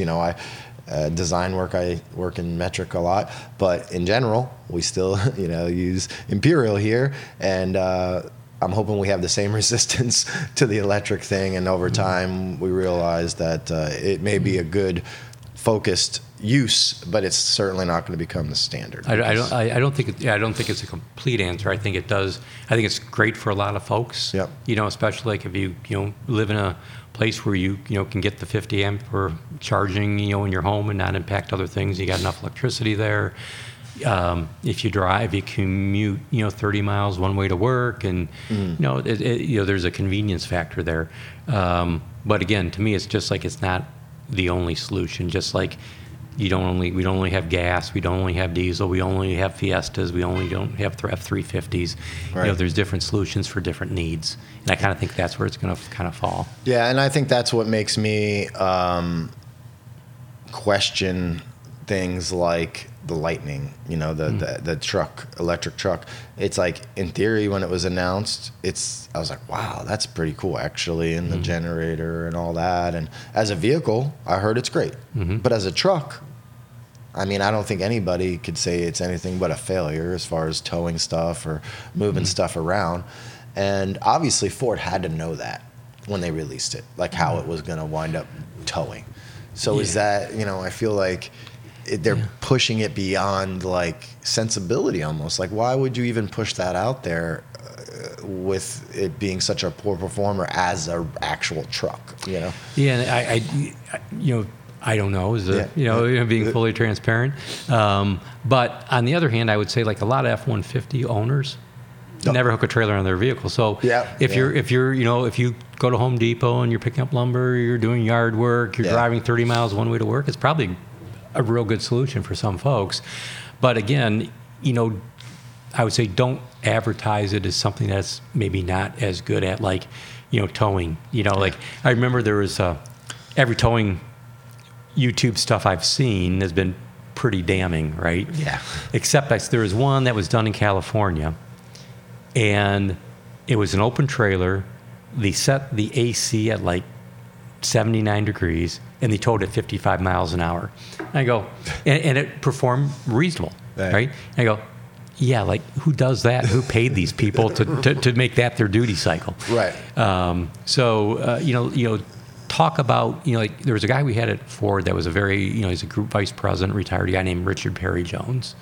And he was a real car enthusiast, super smart dude. But like most of us, myself included, I've got so many faults I can't begin to list them. So I don't want to, pretend like my opinions are correct, and there's a lot that's wrong there. But he used to make a statement: we want to be the most knowledgeable for our customers' needs. But the problem that many people have, especially successful people, is they believe everybody wants what they want. They don't really reach out to what people want. Right. And I thought when I think I do that reasonable well. Like when I was at Ford Performance, it wasn't just road racing. I mean, I loved drag racing. It wasn't just drag racing. And I remember when we were at PRI, we had like a hot rod section of the booth, roundy rounds, roundy round or road race section. We had a drag race. We had street performance. And one of the guys came in and he said, "Wow, this is the best booth I've ever seen at Ford, because normally you guys just focus on you only nurture one person." I said, "Well, to me, anybody that wants to modify their Ford is special because they're paying money to make us look good." Right. And I think that's what I see the biggest fault in some successful people is they don't take into account what the total population. They're kind of thinking what they want. And, it's likewise with that Lightning is, well, we'll make it look good towing. Well, okay, we will, but, it's like no one's going to tow like this. Exactly. So one question I wanted to ask you, and I don't know how much insight you have here, but even your opinion, since I'm a tuner, it's the most important thing to me is the OEM allowing us to flash it. Security, trying to stop us from tuning those vehicles. Did Ford have any real position on that? Obviously, Dodge, I think, was like the first ones to really lock it down, and GM got aggressive there a few years ago. We have a few locked PCMs, and there's different reasons to lock the computers, of course. Some of them are newer things like over-the-air updates, but purely from an aftermarket perspective, because you had mentioned that, these people make us look good, right? So, we're taking GT500s and doubling the horsepower. Does Ford care about that at all? Well, again, from I think a corporate perspective, yes, right? Because again, where it comes into effect is, play is warranty, right? So, if the aftermarket tuner, puts a bunch of spark in, customers got the wrong fuel and they put holes in pistons, that's not good. I remember when the Taurus show was out, and I remember the videos were coming out, the guy's running like 1280, he's got, he's modified a bunch, he puts a hole in the piston, all of a sudden, someone saw that video and then they saw the car come in for an engine replacement. You're not going to get it. You changed it. I remember when I was at Ford Performance, and when I was in controls and calibration, they were talking about locking down the Mustang. I was adamantly against it because I said, well, part of the reason people buy the Mustang is they want to be able to modify it. Now, they got to know they're modifying it at their own risk, but to lock them out is kind of locking away one of the, in my opinion, one of the historically great parts about a Mustang. Right. And so I was, not in favor of that, but on the other hand, at your own risk, right? Because it's in the big thing like the diesels, right? Like guys are going and modify the diesel trucks and get tons more torque, and they'd be blowing smoke out the back, and and like I say, it's not that the Ford engineers are stupid and can't get that, right? But there's reasons they don't. Right. Sometimes it's reliability limits of the vehicle, and Ford has stringent durability requirements. One of the things that when I was still there that we ran on durability on engines was we'd run at the torque peak 50 hours in borderline detonation, 50 hours, wide open throttle, borderline detonation, torque peak, followed by 50 hours at the power peak, and the engine couldn't fail pistons. And all the engines do that? Yeah. And that's just like 50 hours straight? Yep. Like no break? No break. Well, they'd shut them down to check oil and at the end of a shift and do integrity checks. Right, but then right back to what? Yeah. So again, we did change, and again, they did a good job at revising durability requirements. I remember that as a young engineer, thinking, wow, that's pretty harsh. But I heard someone else talking about like the 5.4s were pretty borderline, known for pinging at part throttle, being pretty octane sensitive. And they go, and someone asked me a question, well, when is detonation bad? And why did these engines live? Well, one, it was not super heavy detonation. We used to call that we would set, because detonation is also a function of the environmental conditions, right? So if you're pulling in 100-degree air that's dry versus 40-degree air that's wet, they have two different borderline limits. So when we would run that test, the operator would have to listen for incipient or borderline, just starting to ping detonation. That's the way that we would set it. Where a customer might just barely pick it up. But but now the durability tests, you try to combine them, and so again, less testing but getting the same results. But they have some pretty stringent durability requirements to make them so you can still give that warranty and have them live a long time. Yeah, and even to this day, the Bronco Raptor isn't tunable, at least easily. The F-150, 21 and newer, wasn't. Obviously, the aftermarket is inventive at times, and they've found ways around that. And I think that's the newest locking is more related to over-the-air updates to the vehicles and related to them updating the vehicle. You used to have to go to Ford, and there's a new program, and they're going to load it. They're doing that stuff over the air now, over the internet, and I can see why they would have to lock it down at that point, because there could be conflicts, right? Like, oh, I have a tune on my vehicle, and now all of a sudden they're updating something on the vehicle. Who knows what's going to happen, right? So or as you say, or somebody trying to do something bad, like can get into your vehicle over the air, and all of a sudden it's at wide open throttle, right? Command that. Yeah, they did. Yeah, they did a story on that on one of the news shows of taking over somebody's vehicle and all that. And so the technology brings a lot of benefits, but it also brings a lot of pitfalls with maybe being able to control that vehicle. But for the most part, well, they locked down the F-150 in 2021, but a 2023 Mustang is still good to go. Now, is the 2024 going to be locked down? Probably, I would guess. Maybe in the same way as a F-150 that we can get around it. I don't know. I don't know. Again, being gone so long, I'm not sure what they're doing. But chances are, if it does have over-the-air updates, I would think the security, team at Ford, worrying about what could go wrong, the failure mode and effect analysis would say we got to lock it because, we don't know if it's accessible via Wi-Fi. What people can get in, right? They can go in and get into your bank account, right? I mean, the hackers are really, really smart. Right. Smart doesn't equal good people, but smart people, can do bad things at times. Yeah, I mean, and whenever you release a new technology, you feel like you know all the possible pitfalls of it, but you have no idea until it gets out in the wild and how inventive people are going to be. Like, did Ford predict that, they would find a way around doing the F-150 21 plus? Who knows, right? Maybe they knew, like, well, they'll eventually figure it out, but we're just going to make it more difficult for them. Or is somebody sitting there going, I can't believe they figured it out. They beat us again. I doubt that's the case. And sometimes I wonder if, they make it difficult but not impossible to get around, whereas other platforms are employing a much more difficult, you know what I mean? Like with the F-150, for instance. There's a box, and you go under the hood, and you plug direct. You're basically like bench flashing the PCM, right? Ford had to leave a door open for that, in my opinion. Maybe not on purpose. Whereas you take a new, the Corvette C8, that's still not a solution, right? If that was a solution for Corvette C8, somebody would have done that by now.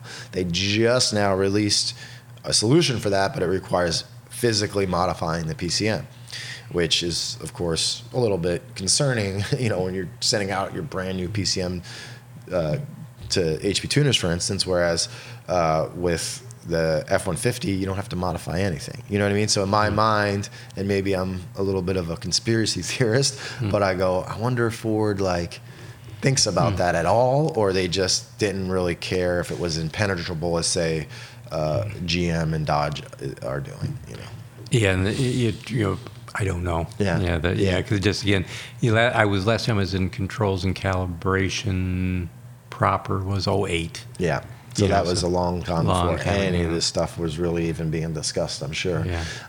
I guess it's just part of it is me just being a little bit romantic of being a Ford guy. Like, Ford's looking out for us, and they're making it, easier on us than everybody else. And maybe that's by chance, maybe that's by design. I don't know. I wanted to talk a little bit more specifically about your race car now with the Godzilla. I'm sure a lot of people have seen pictures of it on the internet. I mean, it's a full-out, serious race car. I believe you were building it for Ultra Street, like a mid to high 4-second type ET, I would think, somewhere in there, in the 8th mile, of course. Yes. But you mentioned to me that you were going to upgrade the blower and really go for it. What's the current configuration of the car and plan with the car? Yeah, it's a little bit of a sore point because this is the bad side, good side, bad side of having customers is, the car has basically been ready to go for over 6 weeks. But I need like a day and a half with the car because it's got oil in it, got water in it. It just doesn't have fuel. It just doesn't have fuel or trans fluid in it. And then I need to take it out with Jason and Patrick available, to test it. And I haven't had the time because I got some customer stuff that I just need to address and get out. But that being said, plan was to go at Alter Street. There was supposed to be a crankshaft available last year, then the beginning of this year, and then in January when I didn't have it, couldn't get a clean answer. I just said, heck with it. I got to work with what I can. And, to me, part about keeping the excitement around Godzilla is doing cool things with it. So I think everyone's seen, what Cletus McFarlane's done with his, which has been super cool, the Sick Week type drive, and he's gone, 750 with it. I think 750s. Yeah. And I think there's more in there. So our goal with this car is we went 461 or 464 at 161 to the 8th with an F1A 91 blower on it, so smaller Pro Charger. And so what we did was we put an F3D 106 on it, which is kind of an X275 size blower, and put a fresh engine in it. So same basically I had, except we dry decked the heads, put copperhead gaskets on it, just because no one's done it yet, and I kind of want to know what's involved with doing that. And so that's ready to go. And the goal with that is to run a 6-second quarter mile. So again, until I can get a Ultra Street legal cubic inch motor, because the maximum cubic inches in Ultra Street is 440. Stock Godzilla is 445. Jeez. And some people really want to go after NMC or John Sears and say, well, let this in. I'm going, there's probably not a car out there, with the exception of the guys that are running Coyotes, that have a stock crank in it. I don't know if the Coyote guys do, but I assume they do. So why should I be special and not need to buy a crankshaft? Right. I mean, I'm always of the opinion, if I want to go play somebody else's game, the first thing you don't do is ask them to change the rules for you. Right. You go in, you do the best you can in their rules, and then see where the cards fall. So I'm pretty passionate that way. I mean, I get it. And so until we get that worked out where I can get a legal engine, we're going to go try to run a 6-second quarter mile. Now, at my age, I'm not anxious to go. I mean, this is a stock firewall, stock floor pan, even though it's a 6.0 cert car. I'm not anxious to go, 200 miles in it, a bunch of passes. I just want to, I think that, set the bar and then let other people improve on it, right, as they will. But I think it's kind of, cool if you have a car with a stock cylinder block that came in a truck, stock crankshaft that came in a truck, stock cylinder heads that came in a truck. Starting to talk like a Coyote guy now. Yeah, and can go, and it can run a 6-second quarter mile in a car that got stock floor pans and stock firewall and stock style rear suspension. Of course, it's not the stock torque box on there, but they're all in the stock locations. That'd be pretty cool. And I coined this phrase. I didn't coin it. I stole it from a guy named Greg Kazel, who was one of my mentors when I was a young engineer. He raced an altered with a 6-cylinder Ford in it, a 306. He goes, it's just an old Ford with a truck motor. So now I say my Fox body Mustang is just an old Ford with a truck motor. So I think if we could do that, it'd be pretty cool. I don't know if we'll be successful, but we're going to try. If you had to estimate with that blower at full tilt, or as hard as you plan on running it, like what kind of power are we talking, you think? 18 maybe. Again, because you're still running through the stock cylinder head. Yep. And it's still a stock head, Yeah. Well, that was a perfect segue, because I wanted to go there next. Now, I'm a Coyote guy. The chance of there being an aftermarket Coyote head is 0, I'd say, because it's a great There's some head. billet ones, aren't there? Heads. I don't know. Does MMR do a billet head? No. They might do one now. It's a newer thing. Okay. They do the block. They might do the heads, but for the most part, you're not going to see a street aftermarket Coyote head. Whereas you go to the 5.0 market, how many different cylinder heads are there? Do you foresee the aftermarket grabbing onto the Godzilla in the same way? And like you said, you're saying, we're limited by the head. Okay, so, how much of a step forward would it be if somebody decided to do a head for that? Do you think it's a pretty significant jump, or just everything is just a little improvement from there? I think, depending on who does the cylinder head and what their goals are, right? Because the thing about the aftermarket, there's a couple different customers, right? So if you want to go after the race customer, like to me, for every guy that's building a car like this Mustang, that's you want to run 699 at 195 to 202 miles an hour, there's probably 150 guys that just would be super tickled with a 750 horsepower in a street car. Right. So I would say I I think there's a really good market for a good cylinder head that will make in the 750 to 800 horsepower bolt-on type range with it. And I think with the architecture of it, I think there'll also be a market for someone that wants to build a competition head, like an SC1 head or a Pro King inline head that for the small block Ford. So I think you'll see those coming probably in the next 12-ish, 18 months. I think. Yeah. I think because the Godzilla, even though it's not going into a car. I think the capacity is probably 250 to 300 and some thousand units a year, and they're going to end up in junkyards. They're going to end up, coming out of the Amazon vehicles. And because it's a nice package, it's large cubic inches, even though it's a small block, and again, I believe it's a small block, and we can talk about that. And it doesn't really matter because it all matters, only matters to the sanctioning bodies, right? But I think it's going to really do extremely well because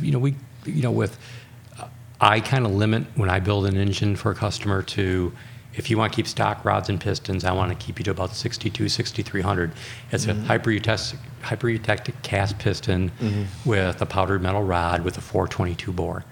Let's not, I'm not the guy. I'm too old to want to be washing my dyno cell out after I scatter a motor. So I kind of limit it to that, and we've 620, 640 horsepower. I'm pretty good with that. But then if you want to put pistons and rods in, okay, now we can spin at 7,500. I think even with the stock head, I think with some of the cams that we're working on, we're going to see 7.25, 750 horsepower. That's awesome. So yeah, your opinion on the stock rotating assembly has gotten me a little worried on my truck. I mean, in the business I'm in, if it blows up, it's not as bad as a normal person because I'm doing R&D and everything. But of course, I don't want anything to blow up. But my truck has a camshaft that you spec'd out, the heads, and then of course the Whipple on it, and full exhaust, and I think all that helps it live a little longer. The camshaft probably, and the better exhaust. But I mean, I beat the snot out of that thing. What do you shift at? Probably 6,800 or so. Okay. Yeah. That's what I'm talking about. Yeah. That's why you scared me because I'm a Coyote guy. So if it's not 8,000, it's low. It's low. It's too low. So I was spinning it even higher than that, I think. And then you had mentioned something to me. I didn't ask you, but just in conversation it came up as far as I wouldn't go above 65, and I'm like. I'm going 700 or 800 above that, so I should probably bring it down a little bit. But it's been phenomenal. I mean, I haven't had any problems with that vehicle, even the normal problems like the spark plug wires where people have issues with those, and maybe that's because I have an aftermarket exhaust on it, and maybe things are staying cooler in that area a little bit. I don't really know, but it's been extremely reliable for me, and I absolutely love it, and I see a huge potential in there, much more than I saw when I first bought the truck. I bought the truck on a whim, hey, this is great. Nobody knows anything about this engine. Maybe it's going to be the next LS. Everybody wants one. That was my idea, and I'm sure that's crossed your mind too. But even right now, trying to think about what's going to happen in the future, the one way to really give yourself some perspective, which means you don't really have any clue, is when the Coyote came out. I remember when the Coyote came out, everybody flipped out in a negative way. 11-to-1 compression before we actually had them, right? That's going to kill it. We can't put boost to that. No way that's going to work. And, it's going to be one of the baddest NA engines, but we all put boost on these cars, so really it's a step back. I remember that being a conversation in the beginning. And I'm just I'm not going to claim that I didn't agree with that. I wasn't on either side. But to see where that has come, I mean, we just did a GT350, which is way higher compression than the initial Coyote on pump gas, and made 800 wheel horsepower with a Whipple. And that's common, right? And to think that you could have done that one way, and you couldn't have done that with a Gen 1 Coyote, of course, but to see that how that has progressed, it makes me extremely excited about the Godzilla, because we're already at a really good point. I mean, I did, you know, I wish I knew this better off the top of my head, but the progress that you made on the Godzilla from inception to going fast with it is either equal to or faster than anybody really probably did with the Coyote. You know, I'm guessing. From the very beginning. Could be. Yeah, or probably close. Or at least close, yeah. Right? I think a lot of people would never have predicted when the 7.3 came out that you would be doing what you're doing with it, not just now, but even when, you know, whenever you first started going fast in the Fox body. But the next question is, beyond the heads, like on a Coyote, you know, we can make up to, say, 1,800, 2,000 horsepower, and no matter what you do to the block, it starts becoming questionable, right? So do you see similar, you know, power limits on that engine? Like, before you would have to maybe go to like, you know, obviously we're just talking about full-on race stuff at this point. So, you know, or is that block going to give up? Well, you've got a stock block in your car. Yes. And you're hoping to make 1,800, so that kind of answers it. You think it could go up to there. But is there anything about that architecture that you see as a smoking gun of a limit? Yeah. The thing, again, this is like, That's sorry. You know, where I wish I was still at Ford Performance, right? Because I think the block is really good. If I can make 2 changes, right, I would have a team of engineers go to the casting plant and make the bores thicker. So, and I would eliminate the saw cut between the bores. I think if you did that, it would be, I don't know where, I think the limit would be very, very high, because that block is very good. And I think those would be the 2 areas. That way you could go to like a 4.25, you know, 4.25, 4.27 bore.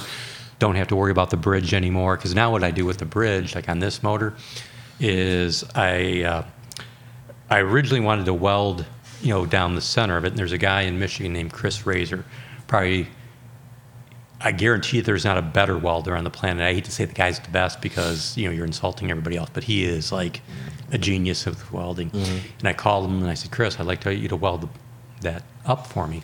He goes, won't live, won't do it. Okay. And again, it's talking, you know, again, the team, your circle, knowing people. So I said, well, if he can't do it, he knows what he's talking about. So if someone else can try it, I'm not going to.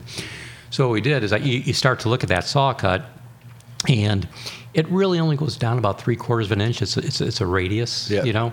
So I said, okay, what else can we do? So we took Dave Zimmerman made for me these kind of like little half moons that we slide into there and tap them in, so they're kind of a press fit. So at the top of the bore, you don't get this deflection if possible, because it's just a small part of the bore. Because what you're worried about is that bore wiggling a little bit. So I figured, well, if we wedge that in there, maybe it'll stop. So on this engine that's in the car now, we did that with the block filled. It's going to be run on M1 with the copperhead gasket with the dry deck. So we'll see how that works out. And until we run it, we don't know for sure. I'm a little nervous on the head because it's got so much water in it, but we'll see. What is the purpose? I remember when I was up at your shop, you were showing that to me, the saw cut, and we were talking about that. I think you actually told me that story at that time. What's the saw cut there for? It's for cooling. Okay. It's to get some more coolant, flow in the critical areas. Gotcha. And if you just had to guess, is, like something like that from an engineering perspective, is that one of those things that could have been left out and probably been fun, or you think it's actually important? I mean, I know you don't know exactly, I don't know. But if you had to guess, like, you know what I mean? Like, that's the one thing when I see things like that, I go, man, well, they really need that. Yeah. So as I mentioned, I left Ford at the end of 2017. So the engine was designed, the program was approved, it went through what's called PA, so all the money was allocated, so no chance of really canceling it. That's when I retired, and it came out as in production and pre-production out of the plant, in 19. But if I would have been there a bit longer, I was okay. Now I've got durability proven. Take the saw cut out. and run the same durability along with the vehicle durability and prove to me that we lose the head gaskets without it, which would have been insulting to the team. But sometimes, like I said, you want to trust your team. It doesn't mean you don't challenge your team, right? Yep. So that's probably what I would have done, because I don't know definitively, right? So how do you know definitively? Go run the tests. Go to test it. Yeah. So, and I know, again, I've asked you a few of these questions, and I'm just asking for you to guess. Ford Performance has released specialty blocks over the years, right? That were never in a production vehicle. Is that even in the realm of possibility, you think, for a platform like that, or it would take the right person to push for it? I think it's probably in the realm of possibilities, but I think anybody that's been reading the news has known how Ford is really cutting back. And we started to talk about Ford Performance a little bit, and I didn't kind of finish that story. So Ford Performance, when I was there, I had the two elements of it, and which was the performance parts and the racing, and the vehicles were under a guy named Herman Sollenbeck in PD.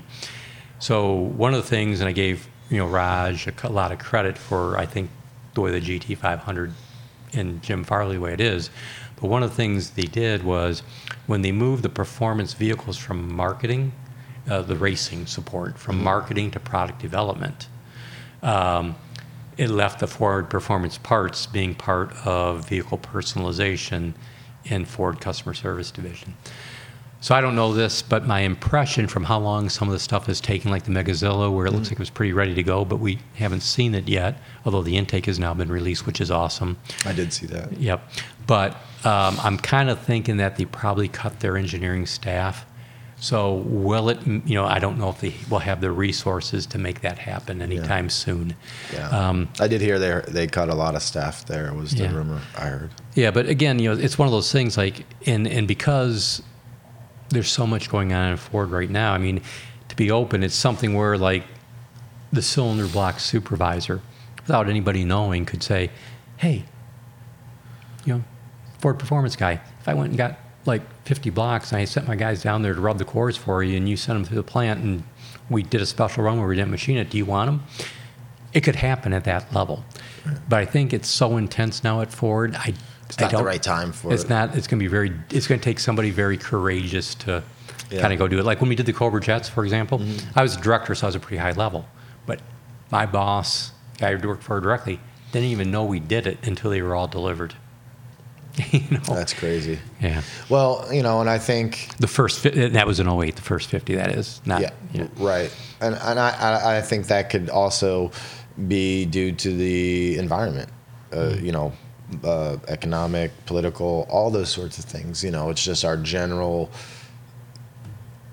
hope of the future versus being cautious, like what's going to happen. Right. Everybody does that personally with your own finances. Businesses have to do that. So in today talking about that, I see what you're saying, but I'm being hopeful that things change over time. And my biggest fear with and I love this business, obviously. I'm not like you. I didn't start out as a car guy. I was a computer guy and got into cars because I could afford the Mustang, which wasn't expensive, but for me it was at the time. Like, I could buy a Mustang. Look at that. That's cool looking. I wasn't really into the performance side of it, and then it just completely has taken over my life. And I realized that I was in a very sweet spot. Maybe everybody thinks that, but maybe not, of technology combined with automotive and still gasoline, to where I fear in 20 years, I'll be telling people, like, you have no idea how good it was back in the, early 2000s. And, like, we had all this stuff, and now you guys all drive the same exact thing. Yeah, they're fast, but they have no soul. You don't know anything about it.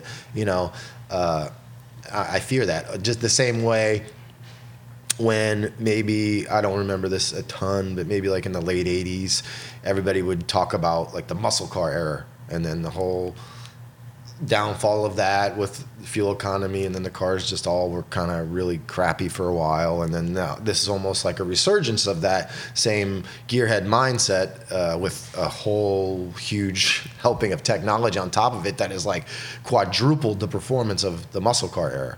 So I just really fear that that's where things are headed again, and I want to do everything I can to stop that. Yeah. Well, first, you said a lot there that I would really like to comment on if I could. First, I like your optimism as opposed to the fear. I hope your optimism proves to be the future. As far as it'll get better again. I want to go back to muscle cars, right? So, as I mentioned, I was born in 1960. So the muscle car era was when I was a little kid. And then we got into emissions and, 460 cubic inch engines making 140 horsepower with, meeting emissions. And, I remember telling my mom, my brother, man, I was born 10 years too late, and, when I was a teenager and, in the, through, the end of the to my teens and then, into my early 20s. But then the 5-liter Mustang came out, and it was like, I was born at the exact right time. Right. And I want, younger folks thinking this are hoping that they're born at the exact right time, because hopefully the future will be as you hope it is. But I do want to go back to my little Jim Clark story on the Fox body Mustang. So the 5-liter Mustang, I think people can say, was pretty instrumental to the modern muscle car era. And what happened was, the Mustang was revised in 1979. The 5-liter was in it in 79 with a whopping 130 horsepower, I believe, with a single rod overdrive, 3-speed with 4-gear overdrive. I owned one of those. I broke 7 transmissions and 3 rear ends in that car. But again, then I think they took the 5-liter out of it. In fact, they know they took the 5-liter out of it. And then they had the Turbo 4 in there, you may remember. Yep. And the sales were kind of going down, and marketing was wondering what they're going to do. And there was a guy named Jim Clark, and he was the manager of the 5-liter group. And he went to Dave Hagen, who was several levels above him, who was what my equivalent was when I retired, running. Well, in fact, he wasn't, because he only had North American engines. I had global, but he was a director at that time. And he said, let me put the 5-liter back in the Mustang. And the marketing guy said, well, I don't know. We may get a 5% mix, but maybe it'll be something to stimulate it if we can do it cheap enough. But back in that time, Jim had the calibrators. He had the dyno development group. He had the component engineers and what was called the systems guys, okay? So he owned the entire, if you will, path from engineering to production, because he had the certification and, the design and the development. And this was in I think it was either late 80 or the beginning 81, and this was an 82 car. So this is unheard of, right? So he goes with his team, and he gets them all motivated. And Jim was, and is today, he's still around, super confident man, super motivated, and wanted to have an impact. So he said, let me put it back in, and so he kind of got people behind it a little bit. So they put the 5-liter back in, but it wasn't the 130 horsepower 5-liter that came out the car in 79. He wanted to do an HO. So he told his team, you can put anything in that engine you want as long as it's already been validated in another application. So that's where the cam came in, which was a little different than the previous cam, and the dual snorkel air cleaner. And, Jim tells a story about how these old guys, which, were younger than I am now, were excited about these little bits and pieces that they could do. And so the boss found out, this Dave Hagen, that was multiple levels above him, calls him in his office, and, Clark, I hear you're doing an HO version of this thing. He goes, yes, sir, we are. He goes, God damn it, Clark. You better not screw this up. If this thing tanks, it's on you. You're on your own. In fact, don't even do it. Just stop. So he gets out of this meeting getting his, ass chewed out. And he goes back to the team and goes, how'd it go with Dave? He goes, he is super excited about this. We've got to deliver, and just got everybody pumped up, and he didn't change course. But one of the things he did do was the torque curve, the single rod overdrive, which was in it in 82, made more torque than the transmission could handle. So my friend of mine, Greg Kazel, who was a base engine development engineer, took the torque curve, and Jim, there's a problem. See, torque curve looks like this, and we go up here, and we exceed the transmission torque, so they're not going to sign off. And Jim goes to Greg, and this is when we had no data acquisition, everything, the dyno sheets were all handwritten. He goes, no, Greg, you're looking at that curve wrong. See, it goes like this, and it peaks here, and then goes straight across till we get to there, and then it comes back down. Greg, being the astute guy, says, yeah, Jim, you're right. Let me get that corrected. And that was the official curve, so how they were able to release it. And then I think 2 months after it was announced, it was 50% of the mix on the Mustang. So super, super successful. And then Jim tells the story when he got called back into Hagen's office. He goes, well, Clark, you were right. And this guy didn't like to admit he was wrong. So here's another $1 million. I don't know what you did or how you did, but here's another $1 million to your budget next year. Keep doing what you're doing. So that's how it had all the iterations after that. That's amazing. And, again, it just goes back to what I had mentioned with you with the Godzilla. And, we've talked about it a lot, which is it's so amazing how, what would we be without a Fox body Mustang? Yet right. There was just one guy that it was in total control of that happening. It sounds like to me, based on your story. Absolutely, yeah. And put everything on the line. And yeah, if he got fired, he didn't care. He ignored an order to stop doing it.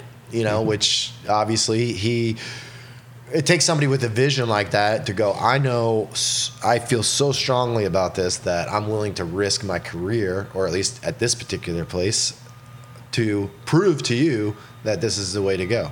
Yep. And I think that's often, and it's not always that way, right? Like you can't just go, hey, I'm going to go against the grain all the time and I'm going to be successful all the time. A lot of times you're not. But, and it doesn't have to be cars. You can use that example across all industry, right? Yep. Elon Musk is a good example. Who would have ever thought that you'd have a company building spaceships, right? Like a private company, right? Is he doing that? No, but he's the right guy to make it happen, obviously, right? Maybe there's a guy under him that's more critical than him, but he's at the top and he's the one that made it happen. And, that story is everywhere. And it makes me excited about the human race, that it's like we're not all like the same, Right. There's so much value in every individual person and their ideas, and the people that rise to the top are the ones that determine what everybody else experiences, right? Like that guy is responsible for, like, if that never happened, what would have happened with the Mustang in general? It might have just been like a Mercury Cougar, right? It's gone. It could. Well, at one point in time, I don't remember what year it was, but the Mustang was going to be replaced. The Probe, remember the Ford Probe? I do. Yeah, I do. I always never knew that was 100. I heard that as a rumor. Well, what happened was that they had the car and the Probe, and Don Patterson, or was it Peterson? But he was the CEO at the time. He drove the car, and they said, what do you think? He goes, nice car. This is not a Mustang, though. And that is what happened. Yeah. And so that's why they named it Probe and kept the Mustang. That's amazing. If you had to really look back, and I have you here because you're an inspiration to me and all the people that have been helpful to me. Do you have anybody that was like super instrumental in your path that you want to even talk about or mention? Yeah, well, obviously, my dad, my brother, obviously, big in the cars in the start, and then from high school drafting, teacher who had a lot of confidence in me, where he got me a first job that allowed me to work my way through college, Bill Burton. I was a pretty crappy student until, like 10th grade. And I had this cool math teacher that, made math interesting. And from his class through my graduate studies, I never got anything other than an A in math after, just the motivation I got from him. Ben Courtwright. Then at Ford, there were so many. This guy named Bob Stein. He was my mentor, right? He is, a super smart engine development or MIT grad, but a farm boy. He used to talk about, he'd go to school, smell like shit because he had to clean the, milk the cows in the morning. But he ended up, went to MIT and, but he's really good with combustion analysis and engine development and so humble, right. and answering questions and always taking time for you. Of course, Jim Clark, who I mentioned. So, just and I know I left a bunch of folks out. Yeah, that's always a tough question because you don't want to leave anybody out. But there's a ton. I want to circle back to what you just, before we wrap things up, because I think this is super important to talk about, is yes, you were a car guy growing up, your family. Yes, you went to school. But I know a lot of people that come to me all the time that say, hey, I want to get into this business. How do I do it? How do I make that first step? And obviously my path was totally different. I went to college, but for a totally different thing. I'm more of a enthusiast turned professional type of thing, where you're a professional that is also an enthusiast. So where was that spot where it was clear to you that that was your path? Was it college that what was your first real job in this industry? Well, first job was at Ford. Right. Again, it was real simple because I wanted to work for Ford, and my brothers grew up with a guy that I used to street race with named John Coletti. Okay. And when John graduated from Wayne State, he hired into Ford. So when my brother said, "Hey, Brian wants to work for Ford, and he's a real good draftsman, what would his path be?" He said, "He's never going to get in here as a draftsman. He needs an engineering degree." And so that's when I decided to, go to school to get an engineering degree so I could work for Ford. Right. It was that. So instead of going to school and deciding what I'm going to do, you decided, here's what I'm going to do. How do I get there? Yes. Yeah. And that's how I answer the question when people ask me. Unfortunately, there's really no school for stock computer calibration in the aftermarket, because it's kind of like a very niche thing, and you can't get a book. Nothing's documented. It's kind of like hacking, really. I mean, not necessarily. Most tuners don't do their own hacking. The software company does the hacking and opens the tables, but I call it almost like it's never going to be a science. It's always going to be a little bit of voodoo, what I do, because we don't have access to all the proper information. We don't have access to all the tables. But the answer is still the same, right?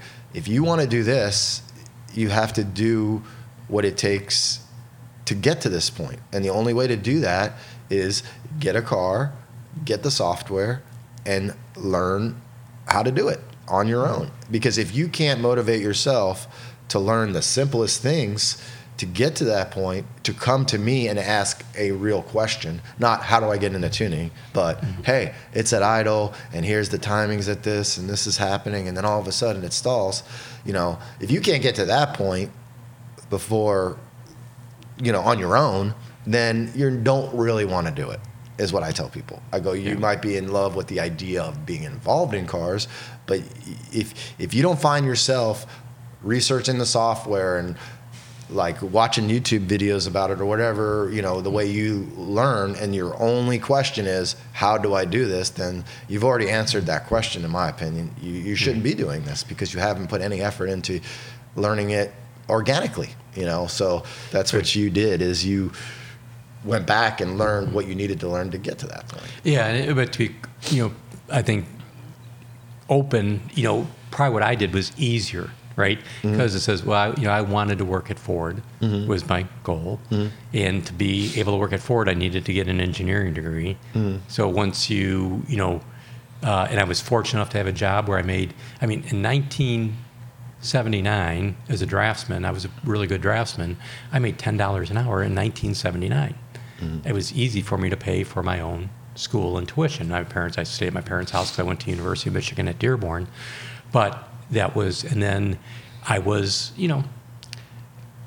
I I did real well at school, but I also worked really hard. Yeah, you say it's easy, but you worked really hard to become a draftsman, to pay for it, and you didn't just get good enough grades to go to Ford magically. You put the work in, of course. Right, but it was a more direct. It was a more laid out path, I think, as opposed to what because there was a It's a path that you could say, if I want to do this and work hard enough, the roadmap's there. You didn't have to figure the roadmap out. You just had to go, I'm going to do it. I'm going to do the best. I'm going to get on the road and we're going to do it. Yeah. But on the other hand, it might be a good business opportunity for you is, there are other people that teach classes on how to tune Holley or All-Tech and that, and might be, people pay a lot of money for those classes. So you never know, Ken. It might be another... I mean, I have a background in not official teaching, but like when I went to school for video production and audio production, and I worked at the local cable public access TV thing, and we would teach. You wanted to come in and videotape your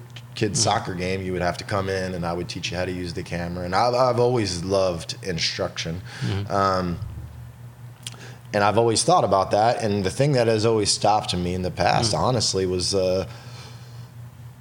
self-doubt, I guess. Like, okay, I'm pretty good at this, but like, it's way different. Like, if somebody hands you a puzzle to do it yourself, might be somewhat intuitive, but to try to explain that to somebody else, like, here's how you think, it's difficult. But as I've gotten older and, gotten better at this and more confident in my skills, I do feel like I can do that. And I already do that here. We have, new tuning people occasionally, and I have a great staff here right now, and they're absorbing things. And it's actually reignited my love for the business and tuning because of that, right? Because something that's very simple to me or very straightforward, only because I've messed it up 20 times in the past, somebody that doesn't know that at all, and to talk to them about it and have them absorb it and apply it and go, wow, I just learned this and thank you. And I'm like, I didn't know I did anything. I just told you what I already knew. You know what I mean? So I find that very rewarding, and I might wind up down that path someday. The biggest issue with charging to do, say, stock computer tuning versus Holley is fully documented. And you could take a Holley and make it like a college course, because there's no unknowns in a Holley, right? They're going to tell you what every table does or how to make your tables.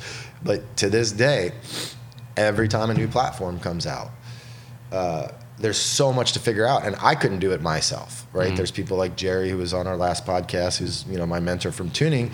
To this day, he's helping me every other day with things like that, and it's because there's not that resource to go, oh, well, hey, a new computer came out and they added all these new tables and they're different names, and HP Tuners hasn't defined them yet, and we have to find them and see what they do. And hey, I just modified my Godzilla truck, and when I went watt, the throttle stayed open because they got real aggressive with dash pod on the new trucks, and once you put the blower on, it's going to kill you unless you address it. So, that's always the challenge of what I do versus that, is like, I could never fully answer every question. Yeah. Well, you probably could, better than most. And the only thing I always, I learned from, of all people, somebody in real estate, when we were closing on a house and the other person was having some issues, and it was like, oh man, is this going to happen? And he said, we got a couple issues, but he always say, inch by inch, it's a cinch.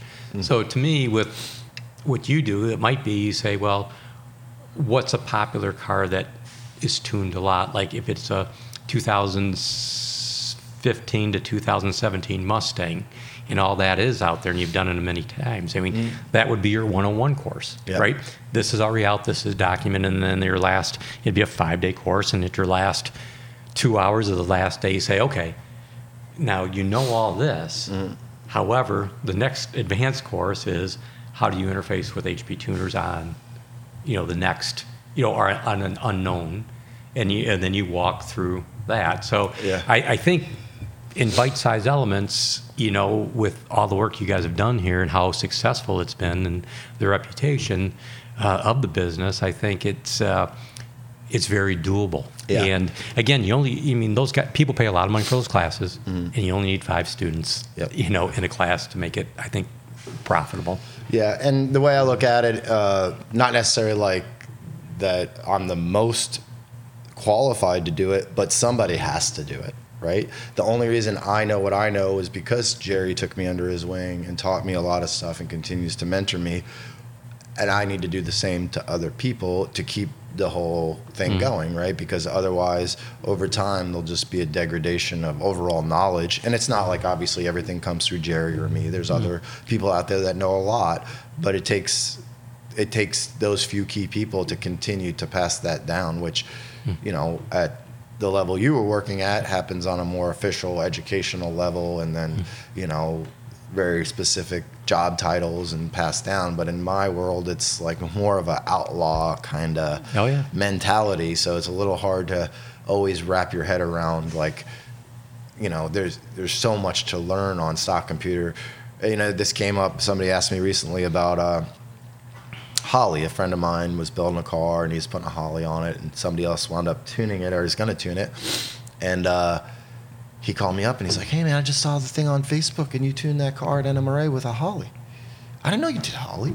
I go, "Dude, if I can tune a stock computer, I can tune a Holly." Like, the only difference between tuning any standalone is understanding the architecture and how the log works. And, okay, I see the log, how do I apply that to the tune? But there's nothing to figure out. Right? There's directions for everything. I go, so if you think I'm a good stock computer tuner, I could do the Holly, you know, easier, because there's one fuel table, not, you know, this fuel table and 8,000 other modifiers, and, you know, and that have nothing to do with performance, right? It's for emissions reasons, and it's doing this on startup. Why does it sound like that on startup? Because it's got to get the cats hot, you know, that you don't even have anymore. No, they have the cats. But anyway, you know, so it's just all those things that make stock computer tuning, you know, very confusing. And, you know, and maybe that's the path forward, is we may not even wind up with stock computers long term in these vehicles, as, you know, all these regulations come down harder and harder on us, and the computer's getting locked down.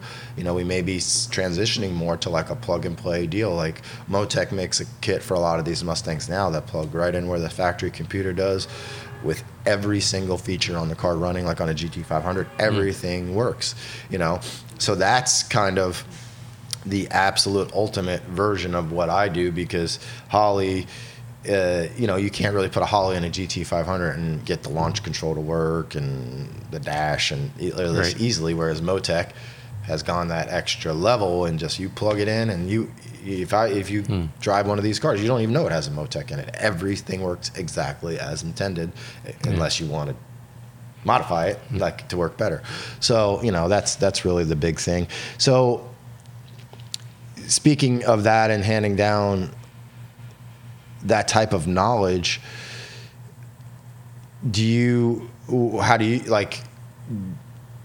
feel like, I know you do all these videos with Evan, I know you're trying to promote the 7.3 in general, but like, do you like teaching people, like, is that important to you? Like, do you know, I know, like, in your business, like, do you do that all yourself? Is your son involved in it? Like, do you feel like there's something that you need to hand off to like the next generation? Like, how do you handle that?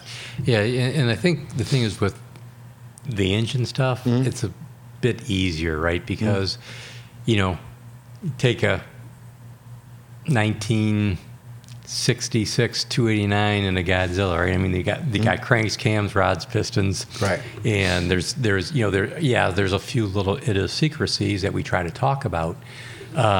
But it's, you know, it's very, very, you know, there's new technologies in there, whether it's VCT or direct injection, some of those things that, depending on the engines, you know, they have, is still an engine. Right. But that's why we do like to do the videos to explain how to do things, whether it's a cam swap or some of the other stuff we do. Just not that there's anything special about it, but because of the lifter tray and maybe the possibility of dropping a lifter into the valley, some of the things you can do to make it, you know, to overcome the hurdles. Right.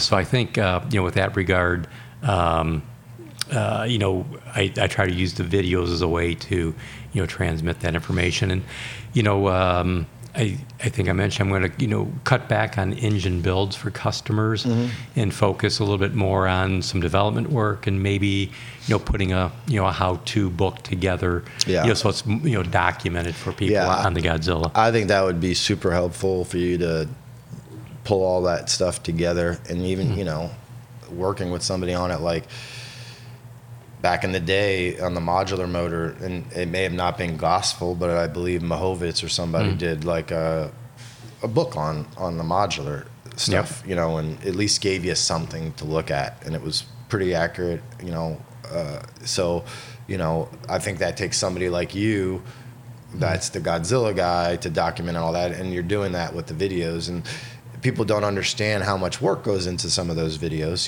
I know it's Evan's channel, but you're still there doing all the work. We got to say this. Let's talk about this. Let's not forget that. It's way more involved than people might think. It's not difficult, like, digging a ditch or something, but it's just, there's a lot of thought that goes into it. And people don't understand how long people are going to be watching those videos. Like my most popular video on my YouTube channel, Corvette engine? as far as no, well, that's my biggest views as far as, but that's like a time sensitive thing, and the new Corvette's out. But to this day, the most hours viewed on a video, and one of my most profitable videos, is the camshaft swap in my truck. And it's because I didn't just stand there and go, hey, I'm going to put a cam in. All right, it's in. Now I'm going to do that.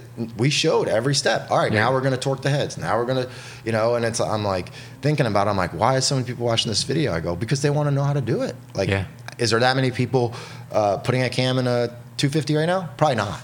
But there's people that want to, right? So they want to watch it and learn. And then when they get to that point, they're ready to go. And I do that all the time, whether it's computer stuff or videography or anything. I consume a lot of YouTube videos on learning how to do things. It's the easiest way to learn for me is watching somebody else do it. Even if you're like, oh, it's not a big deal. Well, it's not a big deal to you, but for the guy that's never bolted a set of cylinder heads to a motor, to see you do it and talk about it and just confirm that he's doing it right is priceless for people. So I hope people appreciate all the extra effort you've done just on the sharing of information, not the fact that, oh, well, I have a cam that's going to work, or I have a cylinder head port that's going to work, or here's what I'm going to sell you. But it's more like, here's how all this works. Here's why we did it this way. Here's the advantage of why, the camshaft's set up this way, things like that. So I just wanted to say I really appreciate that, because, even though we're friends and I can call you,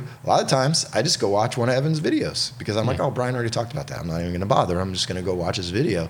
So, the YouTube video is a good way to pull it all together, but even the next step beyond that is like a very comprehensive reference, for that. And there's nobody more qualified to do that than you, because you were involved in designing the engine, or at least, overseeing it, managing, not every individual part, but the whole thing. And then now you've taken it to the next level. Like, there's almost nobody on the planet that's done that on almost any engine platform. So, that's just amazing to me. Is there anything you wanted to touch on before we wrap things up? I think we covered quite a bit. Yeah, no, nothing else I can think of. We talked about a lot, from how the Fox body Mustang is still here, to Godzillas and Coyotes and Cobrajets. Lots of cool stuff. So I really appreciate you having me on and being able to chat about the stuff. Awesome. Thanks for coming.